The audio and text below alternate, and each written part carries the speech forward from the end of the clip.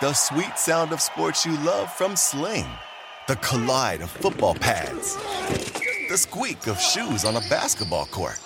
The crack of the bat on a home run. The slice of skates cutting across the ice.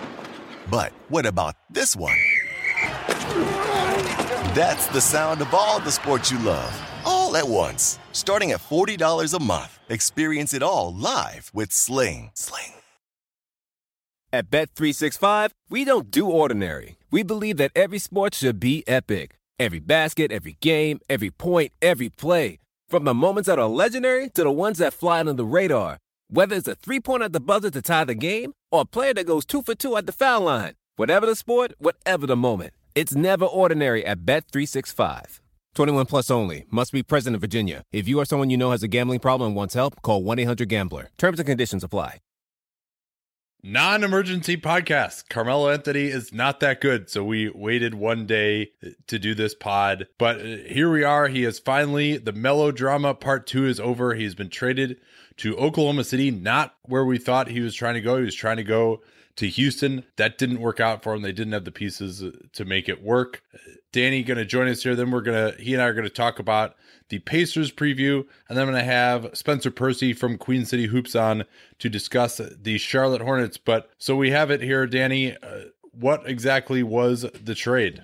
So the trade was Carmelo Anthony waiving his no trade and actually waiving his trade bonus for Enes Kanter, Doug McDermott, and the Chicago Bulls 2018 second round pick, which the Thunder acquired in the trade that brought in Doug McDermott and that sent out Cameron Payne. And Taj Gibson as well. And Taj Gibson. You'll recall. This trade now, let's talk about it from the Knicks perspective first, because I think for them, they had really wanted to get something back from Carmelo that was going to help them. And it's instructive here to give you what the salaries for these players are. Carmelo due $26 million this year, $28 million next season.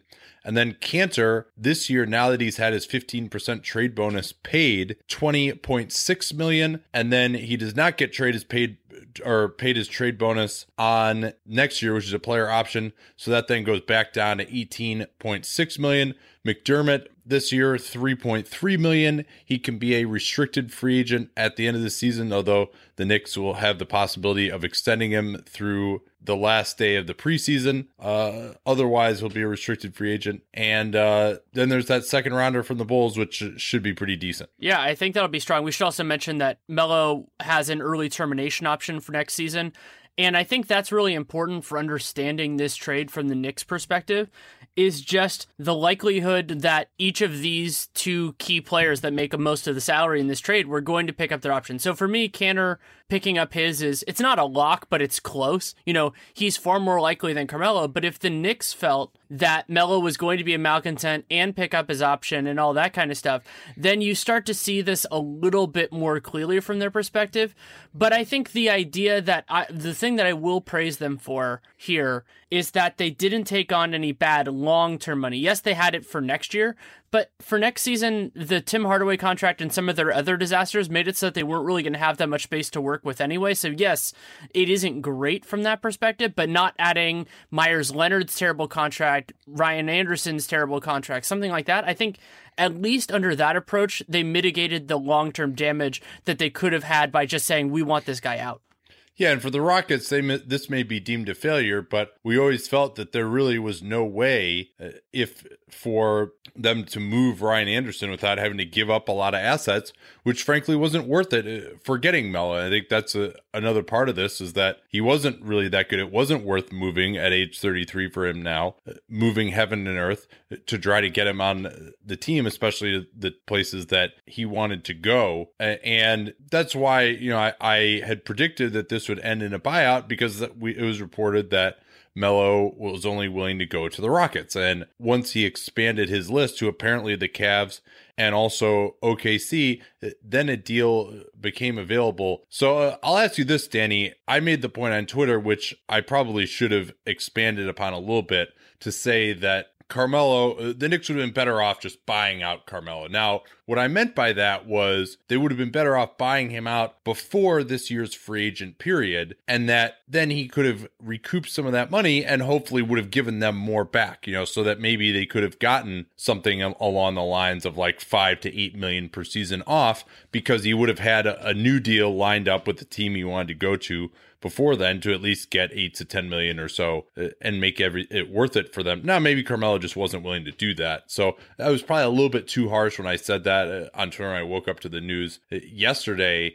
But what do you think? I mean, is this return for the Knicks, is it better than nothing? Would you rather just have, an extra $5 or $10 million in savings if that's what you could have gotten? I don't think so, as long as you assume that Melo was going to pick up the ETO, because at that point, then that is the difference, the assumption. Yeah, which I think is fair, because that extra second round pick is, I think it's going to be one of the 5 best picks in the second round. That should have some real value.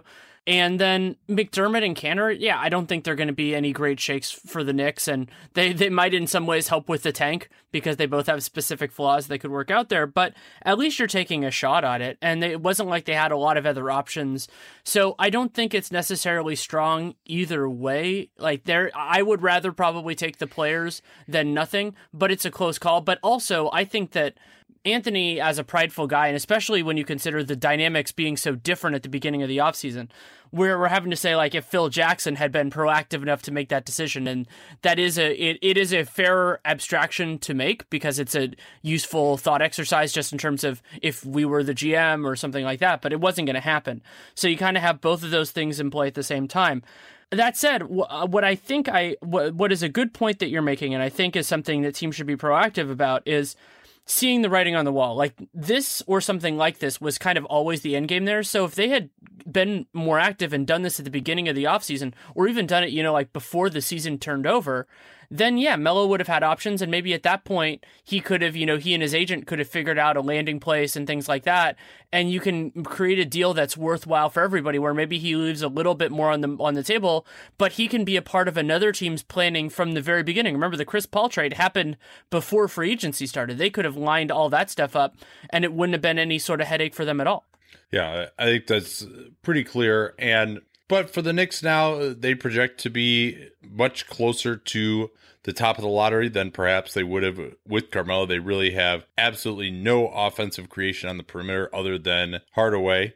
Another reason I think really that the Hardaway deal now makes even less sense without Carmelo, with having gotten this return back. Kanter doesn't fit in at all. I mean, they now have basically over $40 million tied up in centers who aren't good enough to start between Noah, Kanter, and O'Quinn. Willie Hernan-Gomez might actually be the best of all those players. Hopefully now he's not going to get blocked in his development. And then Porzingis is supposed to play some minutes at center as well. You would hope that he would.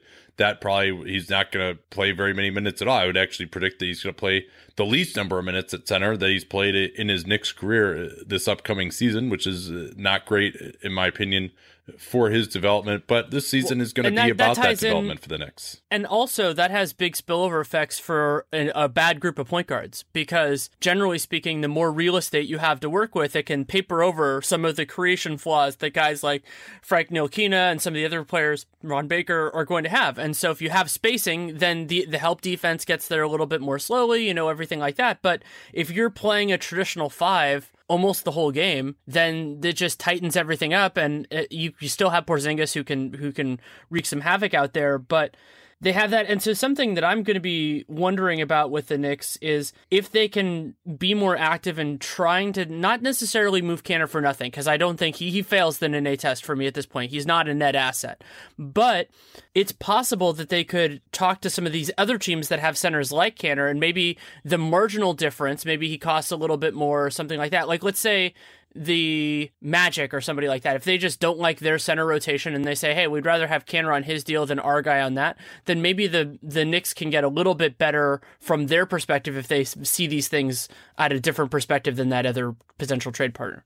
Oh man, hey, maybe Portland will be interested in Enes Kanter, since they gave him that huge max offer sheet because they really wanted him on the team.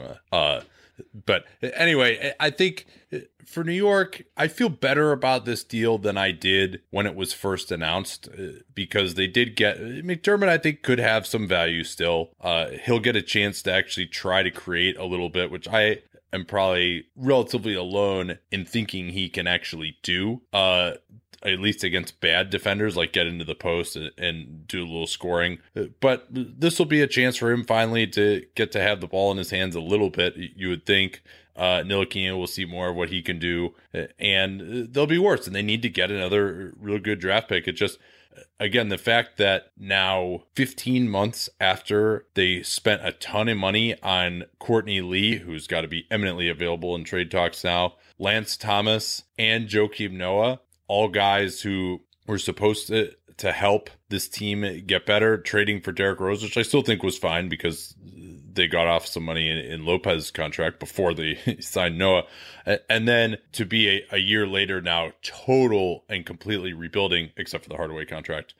A lot of that is really just looking pretty ugly. And I mean, going through this roster, which is not an inexpensive roster, they're not really going to have space next season. And to see just how many bloated, ugly contracts now are on this one team is pretty remarkable. At least they have their own picks now. That's one small silver lining here. They're going to have to actually make good selections, but they have those. I hope they don't use them to unload bad contracts, especially considering right now they're not going to be in the free agent derby for a little while. But yeah, I mean, this is going to be a big challenge for them, and it's going to be a long renovation. Something I was thinking about when you were talking about Hardaway is there is this challenge now where now basically all of their other perimeter players are now a greater focus of the opposing defense. Tim Hardaway is not the second threat on this Knicks starting lineup. He's first. So now the best defender on the other team is probably a perimeter defender is probably going to be guarding him. And that puts a lot more strain on him. I think that's really going to stifle their offense in a lot of these circumstances, especially when you consider their point guard situation is probably the worst in the league. Oh, no, never mind. Chicago still exists. No, that's an interesting question about whether their point guards are worse than the Bulls. But so I think that's just going to be a big challenge for them, and which of their players can rise to the occasion will be, if somebody does, that's wonderful, but it's going to be very, very tough for them night in, night out. All right, we will talk much more about OKC and what they're going to look like with Carmelo in a moment here. But first, this from Tracker. At least once a month, I'm getting ready to leave the house, and I realize that I don't have my keys, or I don't have my wallet. I'm not sure where they are. Sometimes they've fallen into the cracks in this terrible couch that we have. It's like this sectional that really wants to be much more sectional than couch, if you know what I mean. It just falls apart, and keys or wallet just fall in there. But no longer is this an issue for me because I own the Tracker. With Tracker Pixel, you'll never worry about losing your things again. It's the lightest Bluetooth tracking device on the market. You can put it on whatever you tend to lose. It's got like this little lanyard that attaches to my keys. We don't have outdoor cats, but if you do have an outdoor cat, you could put it on your outdoor cat even. And then if you misplace an item that has that Tracker Pixel attached, use your smartphone and a 90 decibel alert will help you find it in seconds. It also has powerful LED lights. You can find things in the dark, and it can help you find your phone even if it's on silent as well. Better yet, because every Tracker user is part of the largest crowd locate network in the world, you can locate items from miles away, and thanks to their 30-day money-back guarantee, you truly have nothing to lose. So if you try it and it's not actually helping you, you could always just return it. That's not going to be the case, though. I think it's really an excellent product that's saved me quite a bit of time so far, even in the couple of months that I've owned it. Way to get started with them, go to thetracker, TRACKR.com. Enter that familiar promo code CAPSPACE, which of course we talk about all the time on the program, and they'll get you 20% off any order. That's thetracker.com, promo code CAPSPACE for 20% off, and to let them know that you came from us, thetracker.com, promo code CAPSPACE. So I think it's a good time to talk about this trade from Oklahoma City's perspective. And I was actually working on a piece for The Athletic about this. And one of the dynamics that I think is very, very important to acknowledge as kind of a centerpiece of this trade, along with the other moves they made, getting Patrick Patterson for the mid-level and getting Paul George for inferior talent, is that last year, the fatal flaw, as it were, of Oklahoma City was how devoid they were of talent when Russell Westbrook was either off the floor or not himself. So last year, in the regular season, there was about a 12-point disparity between their net rating when he was on and off, with 3.3 and then 8.9. And then in their series against the Rockets, they were plus 4.9 against Houston when Westbrook was on the floor, and then in 46 minutes without him, they were outscored by 51.3 points per 100 possessions. That should not be a problem now, especially in the playoffs when they can ramp up minutes for their best players. The big question to me now is what they're going to do with Andre Robertson. Is he still going to start? Is he still going to play big minutes? To me, I almost would rather, I mean, I don't know if you want to bring him off the bench because there's not necessarily anyone for him to guard, but I think with Patterson and Paul George, you've got really enough defense at the 2 through 4. You can hide Carmelo on somebody. Russ can take the 1. He's not great at that, but he'll have a lower offensive load, so maybe he can ramp up his defense a little bit. Still got Steven Adams at center. I think we'll also probably see now some very imaginative lineups without Kanter as the backup center. Maybe Patterson will play some backup center. Maybe we'll see Jeremy Grant play some at backup center. They'll have some very switchy lineups on defense, maybe on the second unit. Carmelo can go get him some buckets. Paul George can as well. George, perfectly capable of being the key defender on the other team's number 1 option. And so maybe Robertson can have his role minimized a little bit, especially in the playoffs, because they have these other versatile players. And someone like Grant even can be a switching guy, but also provides a little bit more athleticism and rim protection as a big. Or maybe we'll see that Robertson is going to operate more as kind of a big guy, but even still with he and Adams on the floor, you're limiting somewhat the one-on-one ability of those 3 great players in the starting lineup. So we'll see what happens there. I think they may get a little bit worse defensively, at least with the starters. Carmelo, you think is probably going to be someone that other teams are going to try to attack. And much has been made, of course, of Carmelo spotting up, Paul George spotting up those guys much more effective. Ben Falk was tweeting it out. Both of those guys shoot about 40% on catch and shoot threes and about 30% on more difficult off the dribble threes. So I think they're going to have plenty of shooting on the floor. It just remains to be seen now what's going to happen with Robertson, and the choice seems to be between he and Patterson and Grant, a very interesting one. If you shift 1/3 of Anthony's 150, about it was 149 pull-up threes to catch and shoot, his percentage on threes goes from 35.9% to 37.8%, even without changing any of the structural elements, which you can argue could in these circumstances. So you can see that in a couple of different ways. I mean, but the most important thing is if you take out the worst shots and add better shots, it helps approach, it helps you create a more sustainable offense. And I'm intrigued from a couple different perspectives. And one of them is if they're going to a switchier system, maybe they end up going to a closing lineup without Steven Adams. And yeah, there'll be some real downsides there in terms of risk protection. But if you're switching a lot, teams can get Adams in sticky spots on point guards. He's done okay in some of those stretches, but other teams can exploit it, especially now that you have a bunch of strong teams in the West, including the Rockets and the Warriors, that have multiple strong ball handlers that you can get him in some tough spots. So if they close some games with Westbrook, George, Melo, Robertson, and Patterson, that's a lineup that's better suited to tackle where those teams are going. Maybe not the whole league, and I don't think they're going to use that during the regular season very much, but to have it ready for the playoffs for a potential second round or Western Conference Finals. Yeah, and I think Alex Abrinas, another guy who's going to be a key player. Now, they did sacrifice some depth in this 2-for-1 deal, but I thought McDermott was relatively redundant. For Abrinas, you don't need like 2 defenseless shooter type of guys out there. And Kanter, while he was an effective offensive player, how many minutes was he really going to play in the playoffs? Not very much. Now, they don't have anything as a traditional backup center other than Dakari Johnson, who spent a couple years with their D-League team and now has a 2-year guaranteed minimum contract. So the other aspect of this, too, is they may want to bring in one more traditional big. They've got Nick Collison, who's not really playable at this point in his career as well. The biggest component of this is Clay Bennett, longtime derided as a cheap owner because of the Harden deal. And I've heard varying things about whether that was actually a fiscal mandate or whether that did not come from ownership and that it was just deemed to be a better idea to trade Harden away and get that return just for basketball reasons and chemistry reasons. But Bennett now is really stepping up. They are going to have, as it stands now, a $27.8 million luxury tax payment. And they've already missed the deadline to stretch Kyle Singler, who has 2 years left on his deal before a non-guarantee on the last year.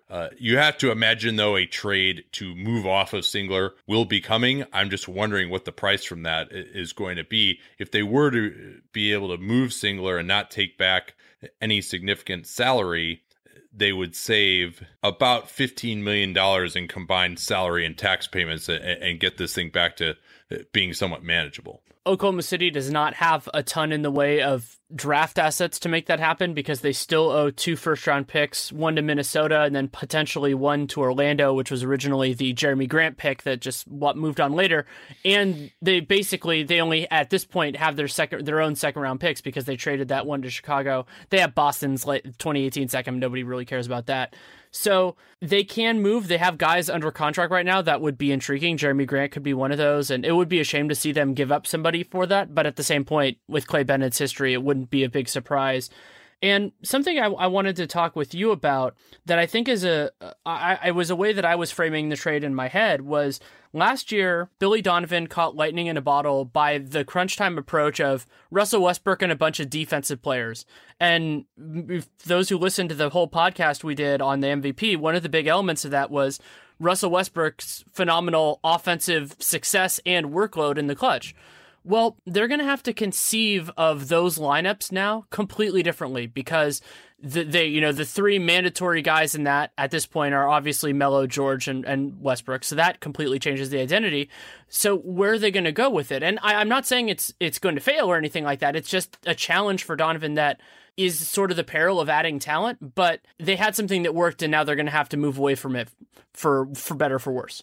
Yeah, and that also then, against the backdrop of keeping all these guys happy, I would imagine that Paul George is probably the guy who's going to be the odd man out. Like Carmelo is really a shooter. That's all he does. So if you're going to have him out there, you might as well give him the ball as a scorer.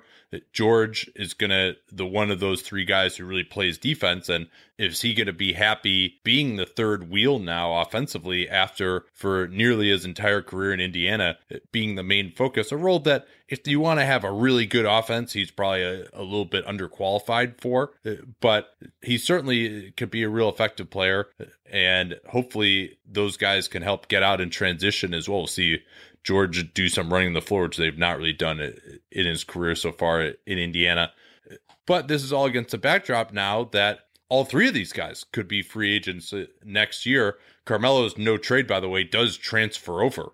So he can avoid a trade if he doesn't want one. But Carmelo, the financial incentive is there to opt in. Westbrook and George almost certainly will opt out. And then there's also the fact that Russell Westbrook still has sitting on his desk and has until the start of the season to sign this designated player veteran extension as well. He'll still be eligible for the same money if he becomes a free agent, but does he want to lock in and see how this goes? Certainly Sam Presti has exceeded expectations that anything that Westbrook could have had when this started, but he may want to say, hey, I still want to see how this is going to go. And then even if all those guys want to come back, you'd have Westbrook making over $35 million. Carmelo, if he opts in, which he nearly certainly will, $28 million. Maybe you could see some sort of a deal where he would do, the Richard Jefferson in San Antonio, where he opts out of that money and then re-signs for less over a longer period, if in conjunction with George and Westbrook coming back. But then with Paul George, he'll be making $30 million next year, almost certainly as well. Then you've still got Steven Adams at $24 million.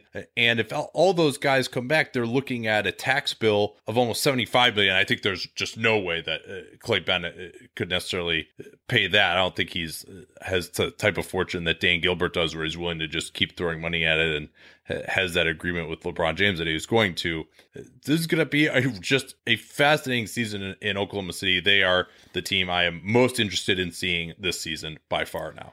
Another big reason why I'm in the same boat with you there is because my instinct is that this is an Oasis year, that we see these guys together and then they, at least some of them, but maybe all of them, opt out and go their separate ways. And so appreciate it for what it is. We might only get 82 regular season games and then however many postseason games they play.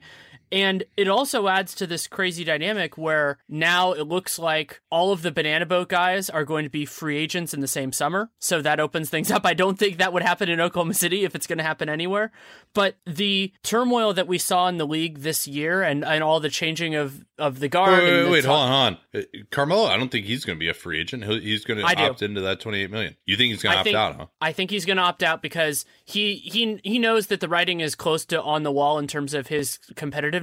And The other way that he could do it is trying to pull a Dwayne Wade and, like opt in and then try to get the team to buy you out right away. But I think at this point, Melo, especially if the Thunder are competitive this year, he hasn't been on competitive teams other than international play since like that. Was that the 14-15 Knicks team or was that 13-14 that was actually good? The one that won 54. 12-13. Yeah, okay. They have missed the playoffs for 4 consecutive seasons. So I could imagine this being a gateway drug of sorts for Melo, where he's like, yeah, I've made plenty of money in my career. I'll leave some on the table to go to the right circumstance. Now, whether that will present itself is a big question, especially considering there will not be many teams that have both successful squads around them and money to spend. But my instinct is that he's going to opt out, because especially if like Westbrook and George opt out and leave, does he really want to be the man on the island? And getting into that buyout negotiation with Clay Bennett does not seem like the most fun thing in the world. Yeah, well, but he's going to have to make that decision potentially before he knows whether those guys are coming back again, much as Wade did. So I think you opting out at $28 million, I would actually be willing to make a bet with you on whether he opts in or out, that he opts in. Okay. But we could discuss it would be low stakes because I don't feel strongly on this. It's just, it's more for me. It's more like a 55-45, not like a 75-25. All right. Well, I won't. Yeah. Okay. That's fair. How good are these guys now? So like the Rockets, it's high ceiling, and really that's all that matters here, because if you're going to go after the Warriors, it's going to be high ceiling, realizing that. So I don't think they're as likely as Houston to realize it, just because their talent doesn't mesh as well as Houston's does, but there's a lot of talent here. And the idea of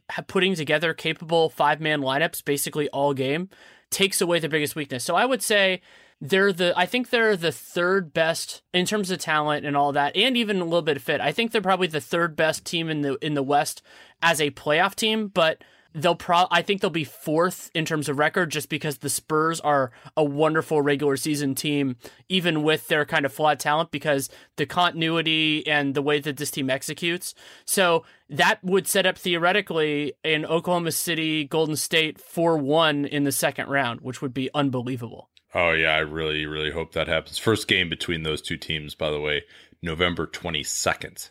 And I predicted them to win 51 games when I did that podcast with Fred Katz. I would bump that up by, maybe 2 or 3 with the addition of Carmelo. I don't think the fit is amazing, but also I think getting rid of Kanter, getting rid of McDermott, they're going to be better defensively now. Even if Melo's not great, I mean, the more I think about it, like you'd rather have Melo playing 33 minutes a game than the combination of McDermott and Kanter defensively. And so I think, 53, 54. I don't think they'll be quite as good as the Rockets or the Spurs in particular, because I don't like their coaching as much as I do for those teams. But yeah, this team definitely has a lot of talent and a lot of guys I'm very excited to see play with one another. I had said I before, agree with you. I agree. I think they're certainly more, they might still be the most dangerous to the Warriors of any of these teams. It's them and the Rockets to me. And yeah, I had said, I can't remember whether it was on this podcast or somewhere else, that this was already the best league pass year of my lifetime, or at least the best one that I could remember conceptually and in the realization of it now.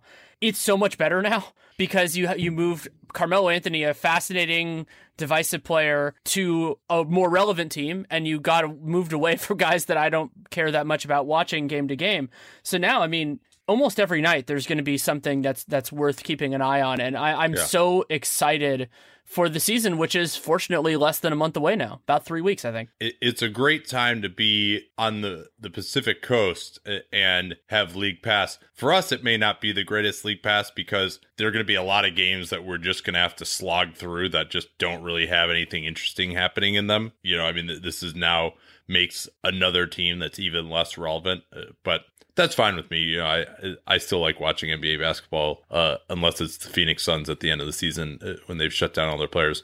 All right, what else we got here? Unless you want to say anything else on that. No, I think that's about all for now. There was one other thing. Okay, I had one thing too. Yeah, David Aldridge. There it is. That's what I was going to say. Yes, noted that the Knicks wanted to get Carmelo out of the Eastern Conference, and Zach Lowe, among others, and me as well when I read it, pointed out that is just completely ridiculous. If that really was a factor, you're going to suck anyway. Who cares? Carmelo is 33. He's not going to be some big factor the next time that you're any good. This is just another one of these media relations, gotta win the PR battle. I mean, if Cleveland had a better offer, they should have just traded him to Cleveland. Now, I'm not sure what a better offer would have been from Cleveland necessarily, because Cleveland probably didn't really, I mean, maybe something involving Channing Frye and Tristan Thompson. Maybe Cleveland would have been willing to take Noah's contract as well. I think that might be the one thing that's disappointing, is the Knicks couldn't get off any money in this trade. But, Carmelo just isn't that good. He's not worth that much on the contract that he was on. So I think they did okay. I've come around a little bit more to how they did, especially considering that Carmelo had, of course, the no trade. And this is the second time this summer that Sam Presti has benefited from another team claiming a stated rationale, whether it was legitimate or not, of trading a star player outside of their conference. Because was the same thing with the Paul George trade, which was another convoluted one in terms of what the teams got back. And if that's true, it's terrible negotiation, priorities, and all that kind of stuff. But it could also just be posturing, as you said. I think that's important. And the other Thunder-related thing was this weird stuff about Trey Burke. So it sounded like Trey Burke was finalizing a deal, but then it fell through. And then now Isaiah Cannon is on a non-guaranteed contract. But I think a better use of that last roster spot, because they traded 2 guys and received 1, would be getting a center, or even just using a 2-way contract or something like that to get players when you need them. Yeah, I mean, they would have actually been, I think, a really good Andrew Bogut destination rather than him signing with the Lakers for that $50,000. Well, he's only $50,000 guaranteed. They might be able to get him in a couple of weeks. Yeah, and I think there's so many centers out there that they could just trade for, that could get bought out. I'm not worried about finding a backup center in today's NBA. Is just about the easiest thing there is to do, unless you're last year's Charlotte Hornets. Or last year's Pacers. I mean, there are still teams that really struggle to find something like that. But let's move now to something that viewers of the Twitter NBA show are really going to be happy about, or perhaps if you really enjoy my incredibly annoyed ranting, you'll be disappointed. But it looks like the Lou Williams Harden foul, the enforcement on that is going to be changed. Howard Beck with the reporting here saying that essentially if the contact occurs before the player has gathered the ball to go into his shooting motion, that then will be called as a non-shooting foul. That doesn't help when you're not in the penalty. But the big problem had been, and I talked to someone who used to work in the league office about this, and because what we'd always complain about is, hey, you know what? Like, this is a foul, right? The contact occurs before the guy starts his shooting motion. And what that person told me was that under the previous interpretation, you could have that contact, but because it wasn't deemed to be disrupting the player's rhythm and balance, that there was contact, but it wasn't actually made illegal until the player started his shooting motion and went up through the guy's arm. And that's when the contact became illegal. So that's why it had to become a shooting foul, which struck me as ridiculous. I mean, if the guy's got his arm on you to the point where if you try to shoot, there's going to be illegal contact, it's better to just make that initial contact be illegal once the contact occurs. And it sounds like that now is going to be the way it's interpreted, and that'll make just much more sense for everyone.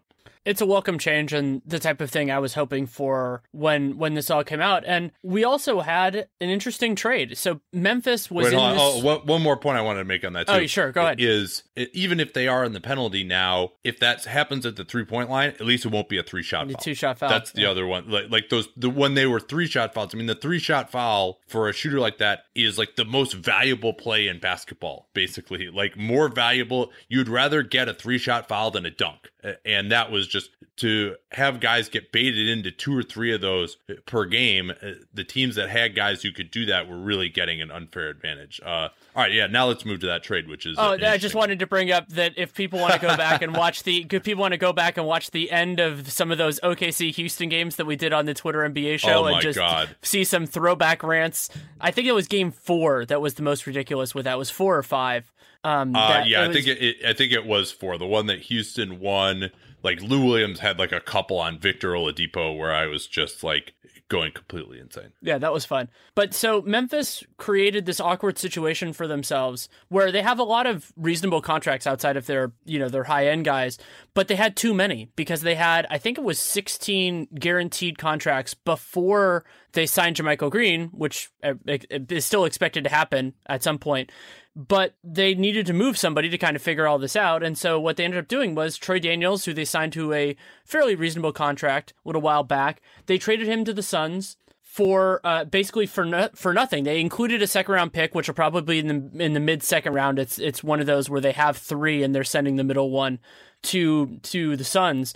But, I think that's kind of the benefit of being a little bit more patient with your roster spots, because there are some guys out there right now that are probably getting guaranteed contracts close to it that I think are inferior to Troy Daniels.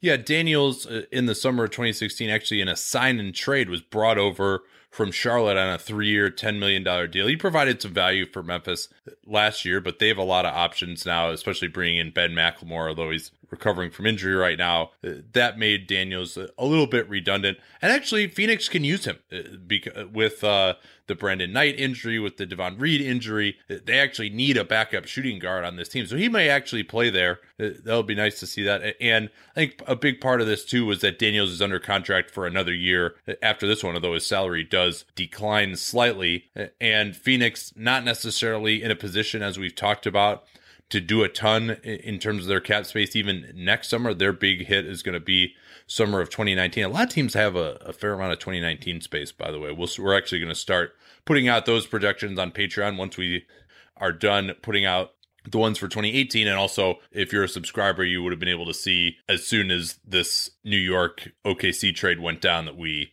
sent out their new cap things within about 2 hours or so of that trade happening.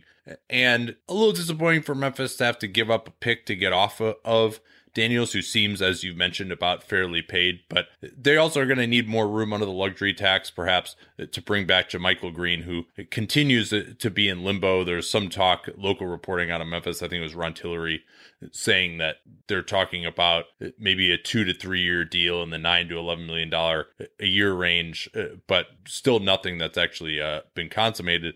And then we got other news out of Phoenix as well, with Alex Len taking his qualifying offer. Surprise, surprise. I mean, this seemed like the end game there, and makes Mason Plumlee's contract look even more ridiculous, that you had 2 guys. And yeah, you can make an argument that Mason Plumlee, that he's better than Alex Len and had a different value approach than Nerlens Noel. But Len takes his qualifying offer of $4.2 million, and thus will be an unrestricted free agent next year. And we'll see how that works out for him. But he's going to have more playing time because Alan Williams, who got signed to more money at largely the same position, he can play forward and center. He has a partially torn meniscus, so he'll be out for a little while. Yeah, he apparently landed on a teammate's foot in a workout and injured it. The Wizards, we mentioned that Markieff Morris hernia surgery, 6 to 8 weeks out for him, so he will miss some games at the start of the season, even maybe as many as 15.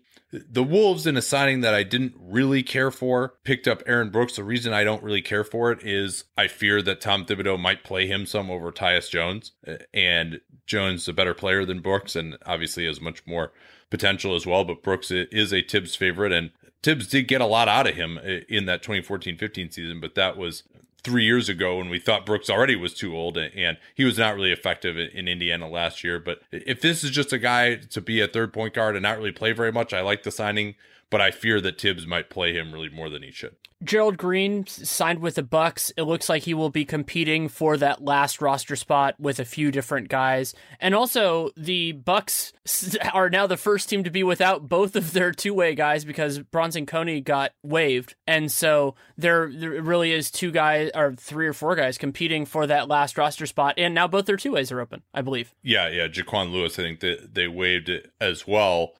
Green, the main guy he'll be competing with is Brandon Rush. I prefer Rush there just because of his increased versatility, but a surprise that neither of those guys could at least get a spot on a roster that was guaranteed to them. And the Sixers signing Chris Humphries, that's non-guaranteed. I don't know where he's going to fit in there. Maybe the thought is they're going to move Jahlil Okafor and not get back anyone that they want to keep around. And so then Humphries would have a roster spot there. But as of now, I think the Sixers have 15 guaranteed contracts before you get to Humphries. They do, and this move would make a lot more sense if they hadn't paid $11 million for Amir Johnson, just to have a vet, have somebody who I mean, Amir is a better player, but, if it would have been cheaper, and then that could have been used for Covington, but we've complained about that before, so this will be all the complaining we get about it now. Yeah, and then last thing I wanted to talk about, the Clippers arena deal. It had been hoped that it could be fast-tracked in the legislature to exempt it from California's extremely stringent environmental laws, which basically allow anyone to, under the guise that someone didn't meet the environmental standards, hold up a project with litigation. That didn't work out. Big time lobbying by Staples Center, actually, and the Forum in Inglewood, who would basically, their business would be taken away if a new Clippers arena were built there, managed to prevent that from happening. And so that's a setback for Steve Ballmer and company in their bid to either get a new arena or put pressure on Staples Center to give them a better lease deal where they really don't have nearly as good of a deal as the Lakers do. All right, let's get to the Indiana Pacers here. Indiana, to my knowledge, actually doesn't even have a beat writer right now. With Candace Buckner going on to the Wizards, I think Nate Taylor is out of the business as well. So you'll have to suffice with Danny. We have a little bit different tone on these than we do when we get the local expert in. But Indiana, 42-40 a year ago, swept out of the playoffs in a very close series. I think it was only 16 points over the course of the 4 games that they were swept. But now a much different team, of course, with the departure of Paul George. So how good they were last year, maybe not what we should be looking at, other than perhaps if you want to look at, as we did for the Bulls, what they were like when Paul George was off the floor. That was a negative 6.5 net rating, 100.5 offensive rating, which is worse in the league type of levels. You think they'll be right around there this year? I actually think they'll be a little bit better than that. And what makes Indiana unusual among teams of their kind of overall talent level is that, to start the season at least, they have a pretty solid starting 5. They have some depth issues, and I don't think Nate McMillan is the right coach for this team at all. But a starting 5 of either Darren Collison or Corey Joseph, Victor Oladipo, either Bogdanovich or Glenn Robinson, depending on what they want to prioritize, Thaddeus Young and Miles Turner, that's pretty good. It's not going to set the world on fire, but they have that kind of on their bat. And then what's pretty good mean though? Like I mean, pretty no good glaring in the sense, deficiencies. Well, but glaring deficiencies, as in, you don't have any players who are all right, so what's Darren Collison or Joseph? It's probably the 25th best point guard in the league, 20th best point guard if you're lucky, whichever of those guys emerges, right? Mm-hmm. Is Victor Oladipo a top 15 shooting guard? Probably not. Yeah, I'd probably put him in the 15 to 20 range off the top of my head. Yeah, Bogdanovich or Lance Stevenson or GR3, all those guys probably not among the top 30 small forwards in the league. Thad Young, probably about an average power forward, I'd say. 15th best power forward, 20th best power forward. I'd go through and look at that. And then Miles Turner can be a quality option at center, although his talent has exceeded probably his on-court impact so far. So, maybe Turner is the 10th best center in the NBA going into the season. And so I mean, I understand what you're saying about them not having a ton of depth or about them having some depth and no just massive holes of non-NBA players. Although if you look at Bogdanovich's advanced numbers, he's a massive hole in terms of RPM and his defense. But there's nobody here who can create anything. I mean, I think this is, even that starting lineup is a bottom 5 offensive starting lineup in the NBA. Yeah, I think that's fair. And also worth noting that comparing them to the dregs of the league is not exactly a good thing. They don't have a flawed point guard like the Knicks, but the Knicks aren't, they aren't relevant at this point in terms of the playoff picture. So it is kind of scaling expectations. Being better than the worst could actually be a big problem for them in a couple different ways. And when you kind of talked to me about doing this, one of the things that I was focusing on was the earlier trade deadline now. So the trade deadline is February 8th, before the All-Star game and all those festivities. And so I think the defining thing of this season is going to be, where is Indiana at that point or near that point? Because Thaddeus Young this is a team full of player options and light partial guarantees for next year. So how they approach things at the deadline will really see whether they fall into the bottom or end up somewhere else.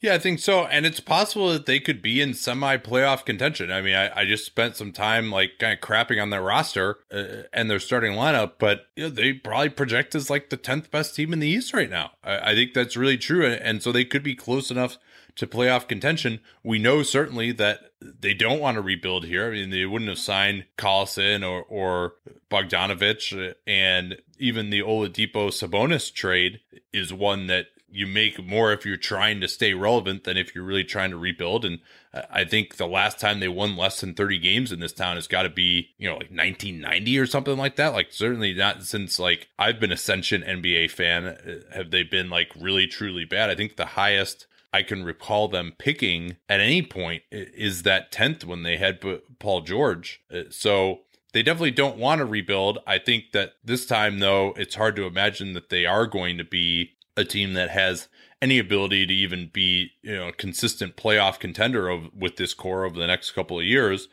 And by bringing in Collison, bringing in Bogdanovich, you're really kind of just making yourself slightly better. But, they'll hope for their sake that the lottery odds indeed change, though that the earliest that's going to happen is next year.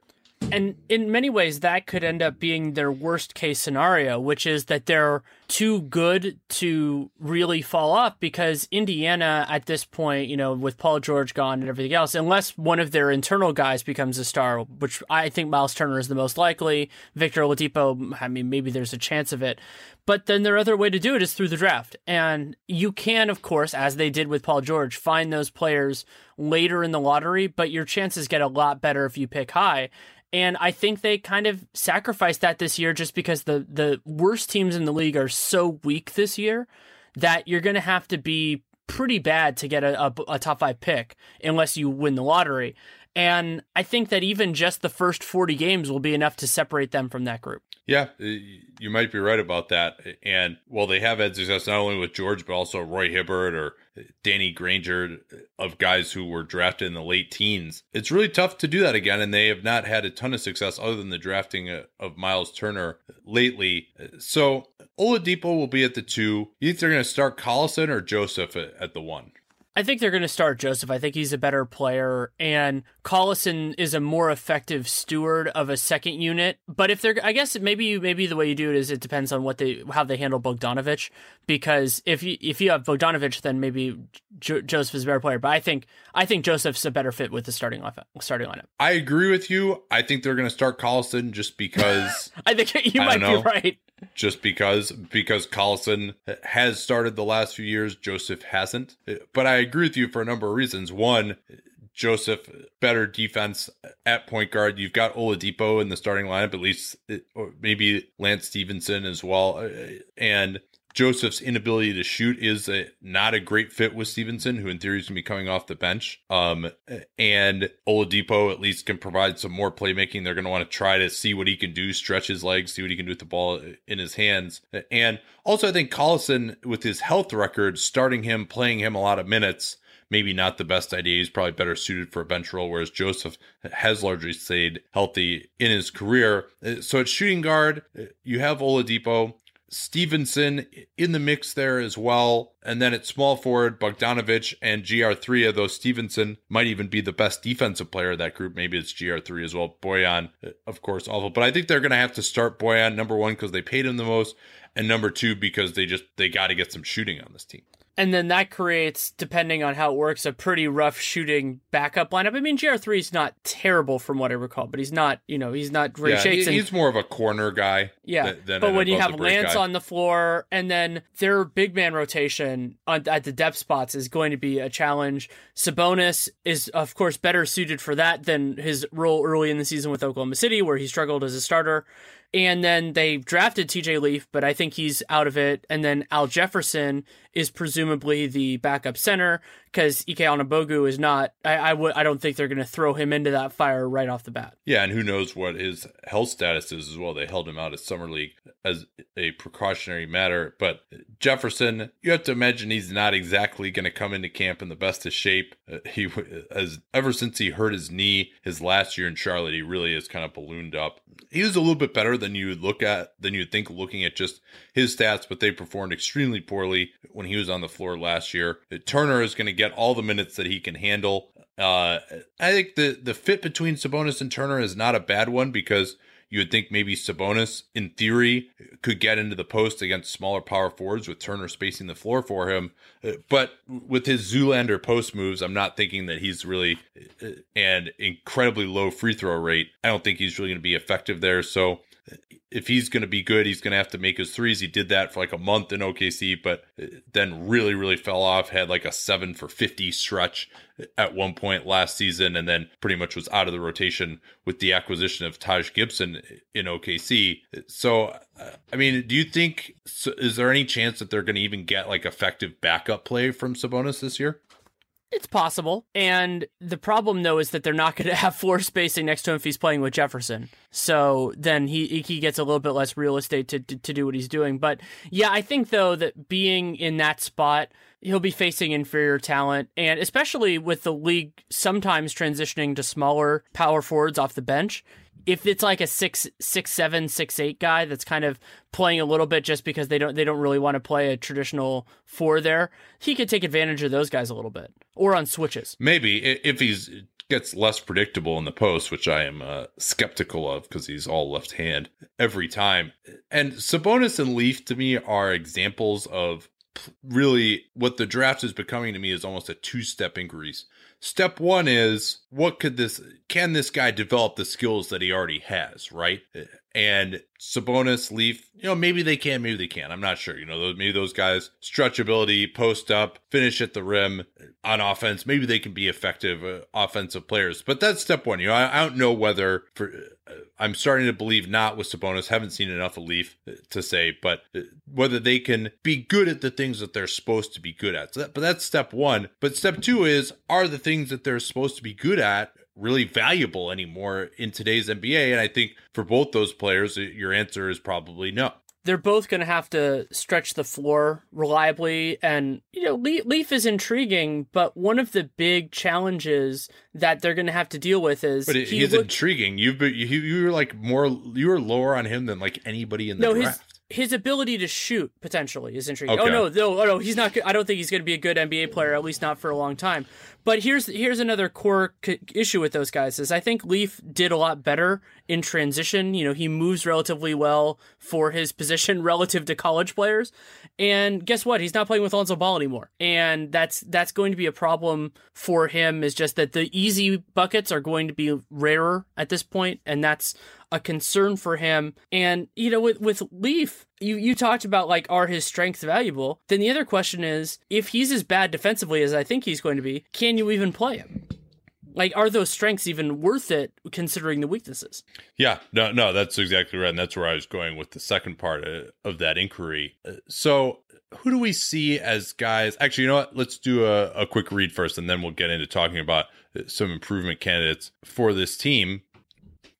So now that I am engaged, my fiance and I are looking to buy a house. We're going to become real people, have like dinner parties, to have like other couples over. And if you're going to do that, you probably need some wine. Unfortunately, I don't know anything about wine. Fortunately, I have Winc. You can get started with them at trywinc.com/capspace to get $20 off your first order. And what distinguishes them from other wine clubs is they give you a palate profile quiz. It's about 2 or 3 minutes. They ask you questions about whether you prefer earthy flavors, how you like your coffee, how you feel about salt, how you feel about citrus. I love citrus. Do you like blackberries, blueberries, and raspberries? Those questions, I filled them out, have gotten me some wines that I have really enjoyed. I've never liked wine that much. It always seemed like something that I was supposed to have and supposed to like, but I guess I just wasn't having the right wine until I got started with Winc. They'll introduce you to new, rare, and custom wines that aren't available anywhere else and tell you the story behind each one. And you're going to like them because it's based on your taste preferences, even if you don't know what your wine taste preferences are. So you can join for free, skip any month, you can cancel anytime, and they have a 100% satisfaction guarantee. So you never pay for a bottle that you don't like. I haven't found one that I haven't liked yet, but it's good to know that if they don't get it right, which they haven't yet, I won't have to pay for the bottle.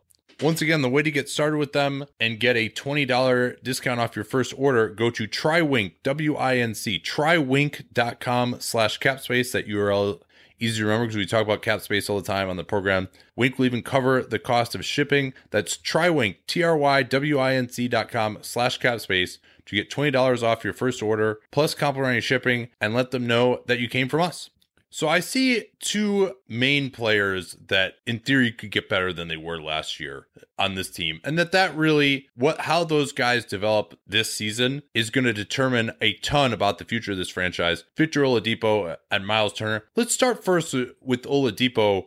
What did we see from him and where could he realistically improve this season as he goes into age 25? So Oladipo has played in a pretty wide variety of circumstances over the last couple of years. Orlando turned over a fair amount, and then, of course, jumping to Oklahoma City and playing with Russell Westbrook. And something that I really am intrigued by looking long term is that he really did up his three-point frequency with the Thunder. Also, that kind of corresponds with a decrease in usage because you play with Russell Westbrook. But he also got to the line a lot less. So what you look at with him is kind of, can he, with a larger workload and a greater impetus, because so much of their offense is going to depend on him, can he embrace the necessity of being a little bit more aggressive and work with that? And then I think he has more defensive capability than he has shown. He's had some nice moments the last couple of years, but a sustained game-to-game impact would be very useful for him because that's why he was drafted so high, was the possibility of being a true two-way two-guard. Yeah, and he got a lot of Dwayne Wade comparisons coming out of school. But the problem is he just doesn't have anywhere close to that level of feel for the game or moves or passing ability. Took a bit of a step back playing with Russell Westbrook, of course, last season. And he has the athleticism when he gets to the basket, and he had just about the same usage rate. You noted shooting more spot up threes because he was being set up by Westbrook. But I thought just about everything else in his game seemed to take a bit of a step back last year. And that includes his defense. The thought when he was drafted was, hey, this guy can guard the best two on the opposing team. Maybe he can't guard big threes, but he can, whether it's a one or a two, this guy can lock him down. And Oklahoma City was too scared to put him on James Harden, and he couldn't even guard Lou Williams in the playoffs. And assuming that Bogdanovic is the starting three, for that standpoint, Oladipo is going to have to be their best perimeter defender. And if they're going to be successful, he'll have to do at least a decent job because Bogdanovic is terrible. So that's going to be an issue. Getting to the line was something that, considering his strength, you hope that could be there, at least penetrating the first line of defense. And again, his assist rates aren't particularly remarkable at this point or really early in his career. He was in the 20s early when he was young, but then now he was 18.6 his last year in Orlando, and then 12.5 with Russ in OKC. Yeah, and the hope for him really to take the next step is to improve his pick and roll ball handling. He wasn't awful in that role last season, but he didn't do a ton making passes out of the pick and roll. A lot of his pick and rolls came on the second unit as he attempted to anchor that unit. That's going to be tough for him. They didn't have a ton of shooting. He was misplaced as the primary creator on those units. It's going to be a struggle for him. But if you can't even be much of a creator against backups, it's going to be hard to be the primary perimeter creator on this Pacers team, which again is not going to have a ton of other threats. At least they might have some spacing at center. That's the one thing that you hope that, because his finishing, despite his athleticism, has been another disappointing aspect for him. And maybe with a little bit more spacing, he's been playing on Orlando teams, on that OKC team last year that didn't have a ton of space. Maybe that can help him to be able to get to the rim a little bit. But I'm still, you just don't see those slithery moves, the vision, the feel that you expect from the best offensive players in Oladipo. And maybe he can get to be competent, but you don't even see him really as more than a third option on a good team. And especially if he's not going to really be above average defensively, despite the fact that he has all these great tools, it's hard for me to see him living up to that $20 million a year contract, although you always think maybe it's slightly possible because he's just such a good athlete. Yeah, but there is a rationale to bet on a guy who at least had the talent to go early, and that was justified. It wasn't like it was considered a reach when he went there. But again, you're going to have to see it, and I think you're going to have to see it soon. Otherwise, it's going to be a big issue. Miles Turner, something that I thought was one more thing on Oladipo sure, too. Go ahead. But by the way, sorry, you'd think, well, hey, here's a great athlete who doesn't have the greatest technique on either end. Maybe great coaching could help him discover a higher ceiling, and I don't really think that is in the cards with Nate McMillan from what we've seen from him, especially defensively in his career. Certainly a fair point. Where I wanted to start with Miles Turner is actually, in a weird way, along those lines, not in terms of development, but just in terms of utilization of talent. So last year, he shot 40% on jumpers, and he shot 32.8% on threes, which is pretty good for a center. However, the distribution here is a little bit of a concern. So about half of his jump shots were from 16 feet to the three-point line, so long twos. Then about a fifth were threes, and a little bit less than that were from 10 to 16 feet. And that's just not the way that you want that apportioned. I mean, you can have some that are a little bit closer. You shot better on those than you want some as threes because they're worth an extra point. And a system that properly utilizes his offensive gifts opens up space for everybody else, but you have to actually do it. Yeah, I think that's right. And Turner will probably get a chance to get into the post a little bit this season. It doesn't really have the feel in the post, the power game that you would hope. He still is a little bit light in the shorts, doesn't have a great base, not a great post defender either for that reason. But what he likes to do, even when he has the mismatch, is just catch the ball, and he's got this nice high release where he doesn't really bring the ball down. So he'll just turn from 17 feet and shoot over someone, almost always over his right shoulder. And that's a shot that late in the clock, it's nice to be able to go to. But unless you're Dirk Nowitzki, you're not going to be effective with that shot as a primary part of your offense, especially because even someone like Nowitzki, when he was younger, he could pump fake that, put it on the floor, and get to the foul line. Turner, very low free throw rate so far in his career, and not really a guy who's going to drive to the basket, face the basket, and make a play. He's basically, when he catches the ball, he's kind of just stuck in that area, and he can just shoot over the top pretty well, but he's not really able to make plays once he receives the ball in space. And then the other thing that we have to talk about early on with him is his defensive rebounding, because Turner has been a disappointment in that element, and you can't blame that on where he is on the offensive end in terms of jump shooting because it's defense. And they're going to have to get that from somewhere, especially considering Thaddeus Young he's not bad, but he's not really a strength there. And defensive rebounding, even if opposing teams aren't prioritizing offensive rebounding, is still central to keeping this afloat because it's not like they have amazing personnel on either end of the floor. Yeah, Turner's personal defensive rebounding, not great last season. He got 19.6% of defensive rebounds. That's not good for a center with his gifts. And then the team, not helped by the fact that Thaddeus Young, even Paul George, not a great defensive rebounder, only got 74.9% of defensive rebounds. So that's relatively low in the league. So he's not great at that. He definitely got beasted in that Cleveland series by Tristan Thompson on occasion, but he is just a wonderful shot blocker. Now he's got to improve his technique and mobility in terms of just getting into position more often. But when he's there, I think he will come out of nowhere. His short area quickness is much better than you would expect, just taking 2 or 3 steps to come across the lane and just get guys when they're not expecting it. What did teams shoot against him when he was in the contesting shots in the restricted area? I'm seeing a defended field goal percentage of 49.4, but I'm not sure if that's just in the restricted area or not. Well, okay, yeah, that's I think at the rim. It's within 5 feet or whatever it is. Okay. Right? So, yeah, which is not amazing, but I think he can get better in that area. I think part of it, too, is he just has to get better at using verticality as opposed to actually going for the block every time. Turner, to me, overall, in terms of his ceiling, I think he's going to be a very valuable player. I think he's going to be a player who is going to get a $20 million a year contract, and he's going to deserve it, especially if he can improve his three-point shooting as more of a pick-and-pop option and a quality defender. But I think he Porzingis to some extent, although Porzingis is the best offensive player of these guys by significant margin, and Thon Maker, I all kind of put in this category of guys who you talk about as unicorns, guys who can shoot the ball but block shots on the other end. Maker probably the best defensive potential of those guys due to his ability to move his feet. The other two guys probably a little bit better offensively, but guys who can shoot threes and play great defense, and they have varying degrees of star reputation. But the one thing I think none of those guys are much good at, Porzingis again having the best hope of improving this, is just creating their own shot and really being a go-to option in the post other than just out of pick and pops. But all three of those guys, I mean, that is just a very valuable player who can be a center defensively, block some shots, and then also pick and pop for threes on offense. The league is slowly going to need to figure out exactly who you want to pair with those guys too, and I think that's been a challenge for all of those teams, and we're going to see some different options. I mean, Porzingis is going to play the 4, Miles is probably going to play with a smaller 4 in Thaddeus Young, and Joel Embiid is going to have a series of different combinations, but Ben Simmons is probably the most likely guy next to him. Anybody else you see as someone who can significantly improve over last year on this team?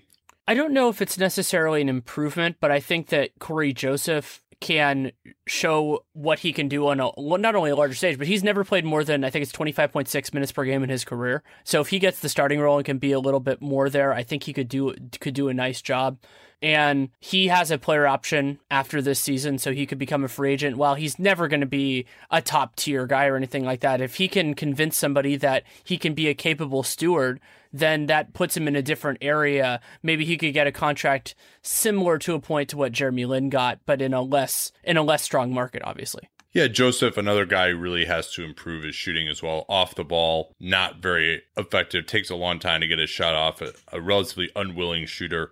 Same thing if he's trying to run some pick and rolls. But his ability to guard, even to play up a little bit and guard some twos as well. He has abilities playing in 2 point guard lineups. We may see some of that from this team as well. He's a valuable player to be sure, and that'll be one of the more interesting opt-in, opt-out decisions. But you have to imagine he could get $6 or $7 million a year for a little bit longer at least, so it might be worth it for him. That sort of player type who isn't really a starting point guard, but can play a little bit in 2 point guard lineups, play like 25 minutes a game. That's going to be an interesting price point, especially with the very limited 2018 market that many of us have noted before. What do you think about guys who could take a step back next year? The first one that comes to me is Thaddeus Young, just because he shot 38% on 3-pointers, and he also was 48% from 3 to 10 feet. And while he does have a nice floater game, I don't think he's going to be able to duplicate either of those numbers next season. I agree with you on Young. I think that's a big risk here, and their offense is kind of predicated on having 2 guys at the front court positions that can actually shoot, because that's their playmakers need that extra space. And so if he can't do that as reliably and teams can collapse a little bit, that'll really hurt them. Also, another guy with a notable player option. And so if he disappoints, then maybe Indiana has less payroll flexibility next year, and that also makes other teams less likely to want to acquire him. Still a reasonable contract, so it's not that bad. This could be the year that Al Jefferson just becomes totally unplayable. He does have a full guarantee for this year and some money tacked on for next year.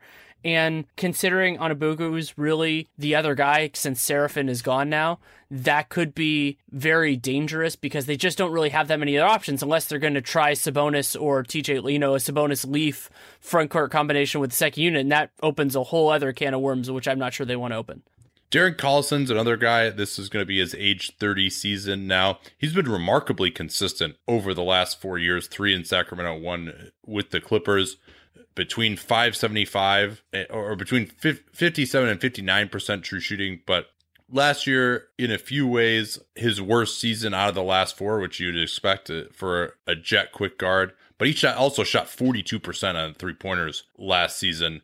And I don't necessarily expect that to continue. His finishing at the rim dropped off significantly last year as well. And he's usually good to miss in his time in Sacramento. Never played more than 74 games, played 45 and 68 the other 2 years. So it's quite possible that he could miss time. And I don't expect him to be able to continue that shooting. But he does at least have some experience trying to create offense on some limited offensive teams. Are you ready for a live reaction to a move? Because we don't usually get to do this on the podcast. Nikola Mirotic signed a contract. All right, can I guess what it is? Sure. 3 years, $37 million. 2 years, $27 million, second year team option. Okay. I think that's a reasonable compromise. And yeah, the team option makes it so much better because then that way, they can get out of it if they really want to. The Bulls, I'm not sure their space is going to be that valuable next year, but they can consider it at that point. And they're saying, like, Shams Charania had the original report and also said that Mirotic has the right to veto any trade in year one, which I'm not completely understanding how that works. But anyway, I mean, I'm not sure that that's a huge part of this deal anyway. Yeah, well, because I think the reason is if he gets traded, then what his new team declines the option, then he would lose his bird rights. That's probably okay. So because since it's team control, okay, I get it now. Yeah. Yeah, that's right. But no, I think that's a fair deal for both sides. And I think the team option is a little bit better than the non-guarantee, especially if maybe the Bulls even want to decline his option, see what else is out there for them in free agency, and then maybe they could bring him back on a longer-term deal as well if they wanted to. Although for him, it's got to be disappointing to some degree. It seemed like he was looking for something more in the range of 3 years and $45 million. He's getting about what he would have wanted on a per year basis. And he's also getting more than the qualifying offer would have been. So this seems relatively fair. And at least like this is where I think for a lot of these guys, the compromise has to come in terms of just taking a shorter term deal so they can get back on the market. The team option is an intriguing idea, but at least if they exercise that team option, he's getting paid $13 million a year, which is not bad. It also creates this weird circumstance where the Bulls are overstuffed in the front court and might actually value the guys that are on lower money contracts over the guys that are probably going to be starting, because Markkanen and Cristiano Felicio, who they gave a bunch of money to this offseason, I assume are going to be behind Mirotic and Robin Lopez at the start of the season. All right, who are we talking about again? The Pacers? Yeah, who might disappoint, and where I wanted to go with it, you talked a little bit about Collison, with Al Jefferson potentially falling off, and just the lack of options at that level for this team. Like, it's a weird circumstance because I don't think they're shallow, but they don't really have a lot of options to stay competitive if their best guys aren't good. So they don't have fallbacks, because if they had fallbacks, those guys would be starting. Yeah, no, that makes sense. You mentioned Jefferson as a guy who could fall off. Bogdanovich shot it very well last year, although his defense, I don't see any chance that his defense gets much better. Lance Stevenson played very well in like his short time with the Pacers. He could very well not repeat that performance. So I think the crunch time lineup to me seems pretty clear unless they move on from Thaddeus Young. That's certainly a possibility, especially if he can opt out. There might be a team with an injury at power forward. I think Young can be a quality option, if not a great one, as a guy who can switch and be versatile at the 4 position. What are the strengths for this team, if any? I'm having some difficulty coming up with any, to be honest. Floor spacing from their bigs is definitely a strength. And that's something that is semi-unusual for both guys. And, if Thaddeus Young's shot can be more reliable. And so they have some pick-and-pop options. And also, I like Miles Turner as a role player, too. He's one of those guys that can do both. And I really do enjoy that. Karl Anthony Towns, Anthony Davis, a few other guys that I really do enjoy in that role. Porzingis can do it, too. And so that opens things up. If they didn't have that flexibility, their offense would completely fall off a cliff. Instead, it will just slightly fall off a cliff. And that's a useful thing. And also just the number of, they don't have a lot of really good players, but they have a lot of solid players. So they're not running into a circumstance where there's just a complete horrible deficiency at a position that can totally sink a unit or sink a season.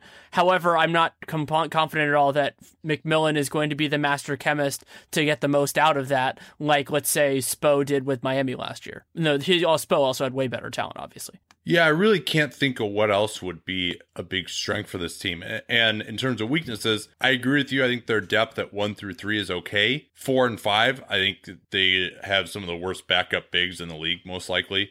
And now Jefferson can at least fulfill a role in maybe getting them some buckets on the second unit, if healthy, but overall not really a positive player, I don't think, at this point in his career. And then ability to get to the basket and finish is a big problem in this team. Lack of passing, I think, is a huge problem. I don't think you have anyone that you look at as an above average passer for their position on this entire roster. Yeah, I think that's a good point. I mean, the hope was always that Oladipo is going to be there, but we haven't really seen that yet. Passing is one of these things. I've said that it's very interesting that all of these offenses that are really the worst offenses, all of them like really suffer from a lack of passing. I mean, we could talk about a lack of shooting, lack of ability to get to the basket, but passing is just as important, and they just do not have it on this Pacers team. I mean, it's the same problem with Atlanta, same problem with Chicago, really, outside of Dwayne Wade. All these teams we're talking about as being some of the worst offenses have that issue. And coaching, you would have to look at, I think, as a weakness as well, especially on the defensive end. If this team is going to make some noise, I think it has to happen defensively. You know, I mean, if you just look at their talent, it's not bad. You know, it's probably about average defensive talent on this team, and they've lost George, but Joseph is a solid defender. Oladipo, Stevenson, those guys are okay. GR3 is okay. Young, Turner, like should be a decent enough defensive front court, but between McMillan and also having some backups who can be really bad defensively, I don't expect this team to get to being average defensively either. I don't think so. That would be a problem. But you're right that would be the big way that this team could outperform expectations would be if they could do that. And also then they would get more transition looks, which I think is the best shot for their offense to be capable. Yeah, I'll still remember that 60-point in 3/4 game that Klay Thompson had against the Pacers last year. I was talking to Nate Taylor, who was their beat writer at the time, and I didn't want to ask McMillan because I couldn't tell a single adjustment that they made the entire time to try to stop Klay as he was putting up 60 points. And so I was like, hey, Nate, like, do you just want to ask him this? Because, like, you know, Nate McMillan doesn't know me. I'm not really around the team. Like, I didn't want to ask a combative question like, hey, what adjustments did you make? And so Nate was kind enough to ask it for me. And McMillan basically had no answer at all. He was like, oh, you know, we had to just do better or whatever. And like, it was pretty clear he didn't do a single adjustment versus a guy putting up 60 points on him. And I always kind of remember that. And then, you know, I wasn't too impressed with his coaching performance in the playoffs either when I really had the microscope on him at that point. Can I make a small note that you just told an anecdote where all three of the principals were named Nate? That is pretty funny, actually. Yeah, maybe I should be kinder to McMillan if us Nates need to stick together. Maybe. Yeah, I mean, we know that KP stands up for fellow Kevins, so I only have Danny Green, so and I do a pretty good job standing up for him. But yeah, I mean, so I think we should get into the idea of kind of what a good season, what a bad season, what a realistic season is for this Pacers team. Yeah, so they're over under at the time we did our show. 31.5. This is one that you and I actually differed on. I went with the under and you went with the over. I'll go first with my win prediction. I don't think they're going to be much under that. I struggled with it, but I think for the reasons I talked about I don't think there's going to be a quality offense. You know, I think they're, if not bottom 5, they're bottom 7 in offense probably. And then I don't necessarily see them getting above like the low teens in defense. So maybe they could be run of the mill bad. They could also maybe make a trade and move on from Thaddeus Young. If they do that, they're going to be playing really bad guys at the 4 most of the year. You could even see Collison or Bogdanovich or Corey Joseph getting moved as well, potentially, if they're out of things. Although, again, this has not exactly been an organization that has embraced the realism of being out of contention and trading guys as early as they should. So I think I'll just go with 31 wins for this team. And that still might be the 10th best team in the East, amazingly. Yeah, so the teams that I'm kind of looking at as barometers from last year, and there are problems with that, of course, because every year is different in terms of, you know, the ebbs and flows, is more like Sacramento and Dallas. So Sacramento and Dallas last year, Dallas, I would say, underperformed relative to their talent level. Sacramento, you know, about right. But the concern for the Pacers in this way is that the teams below them, if they just gobble up those easy wins, that they can kind of push this a little bit.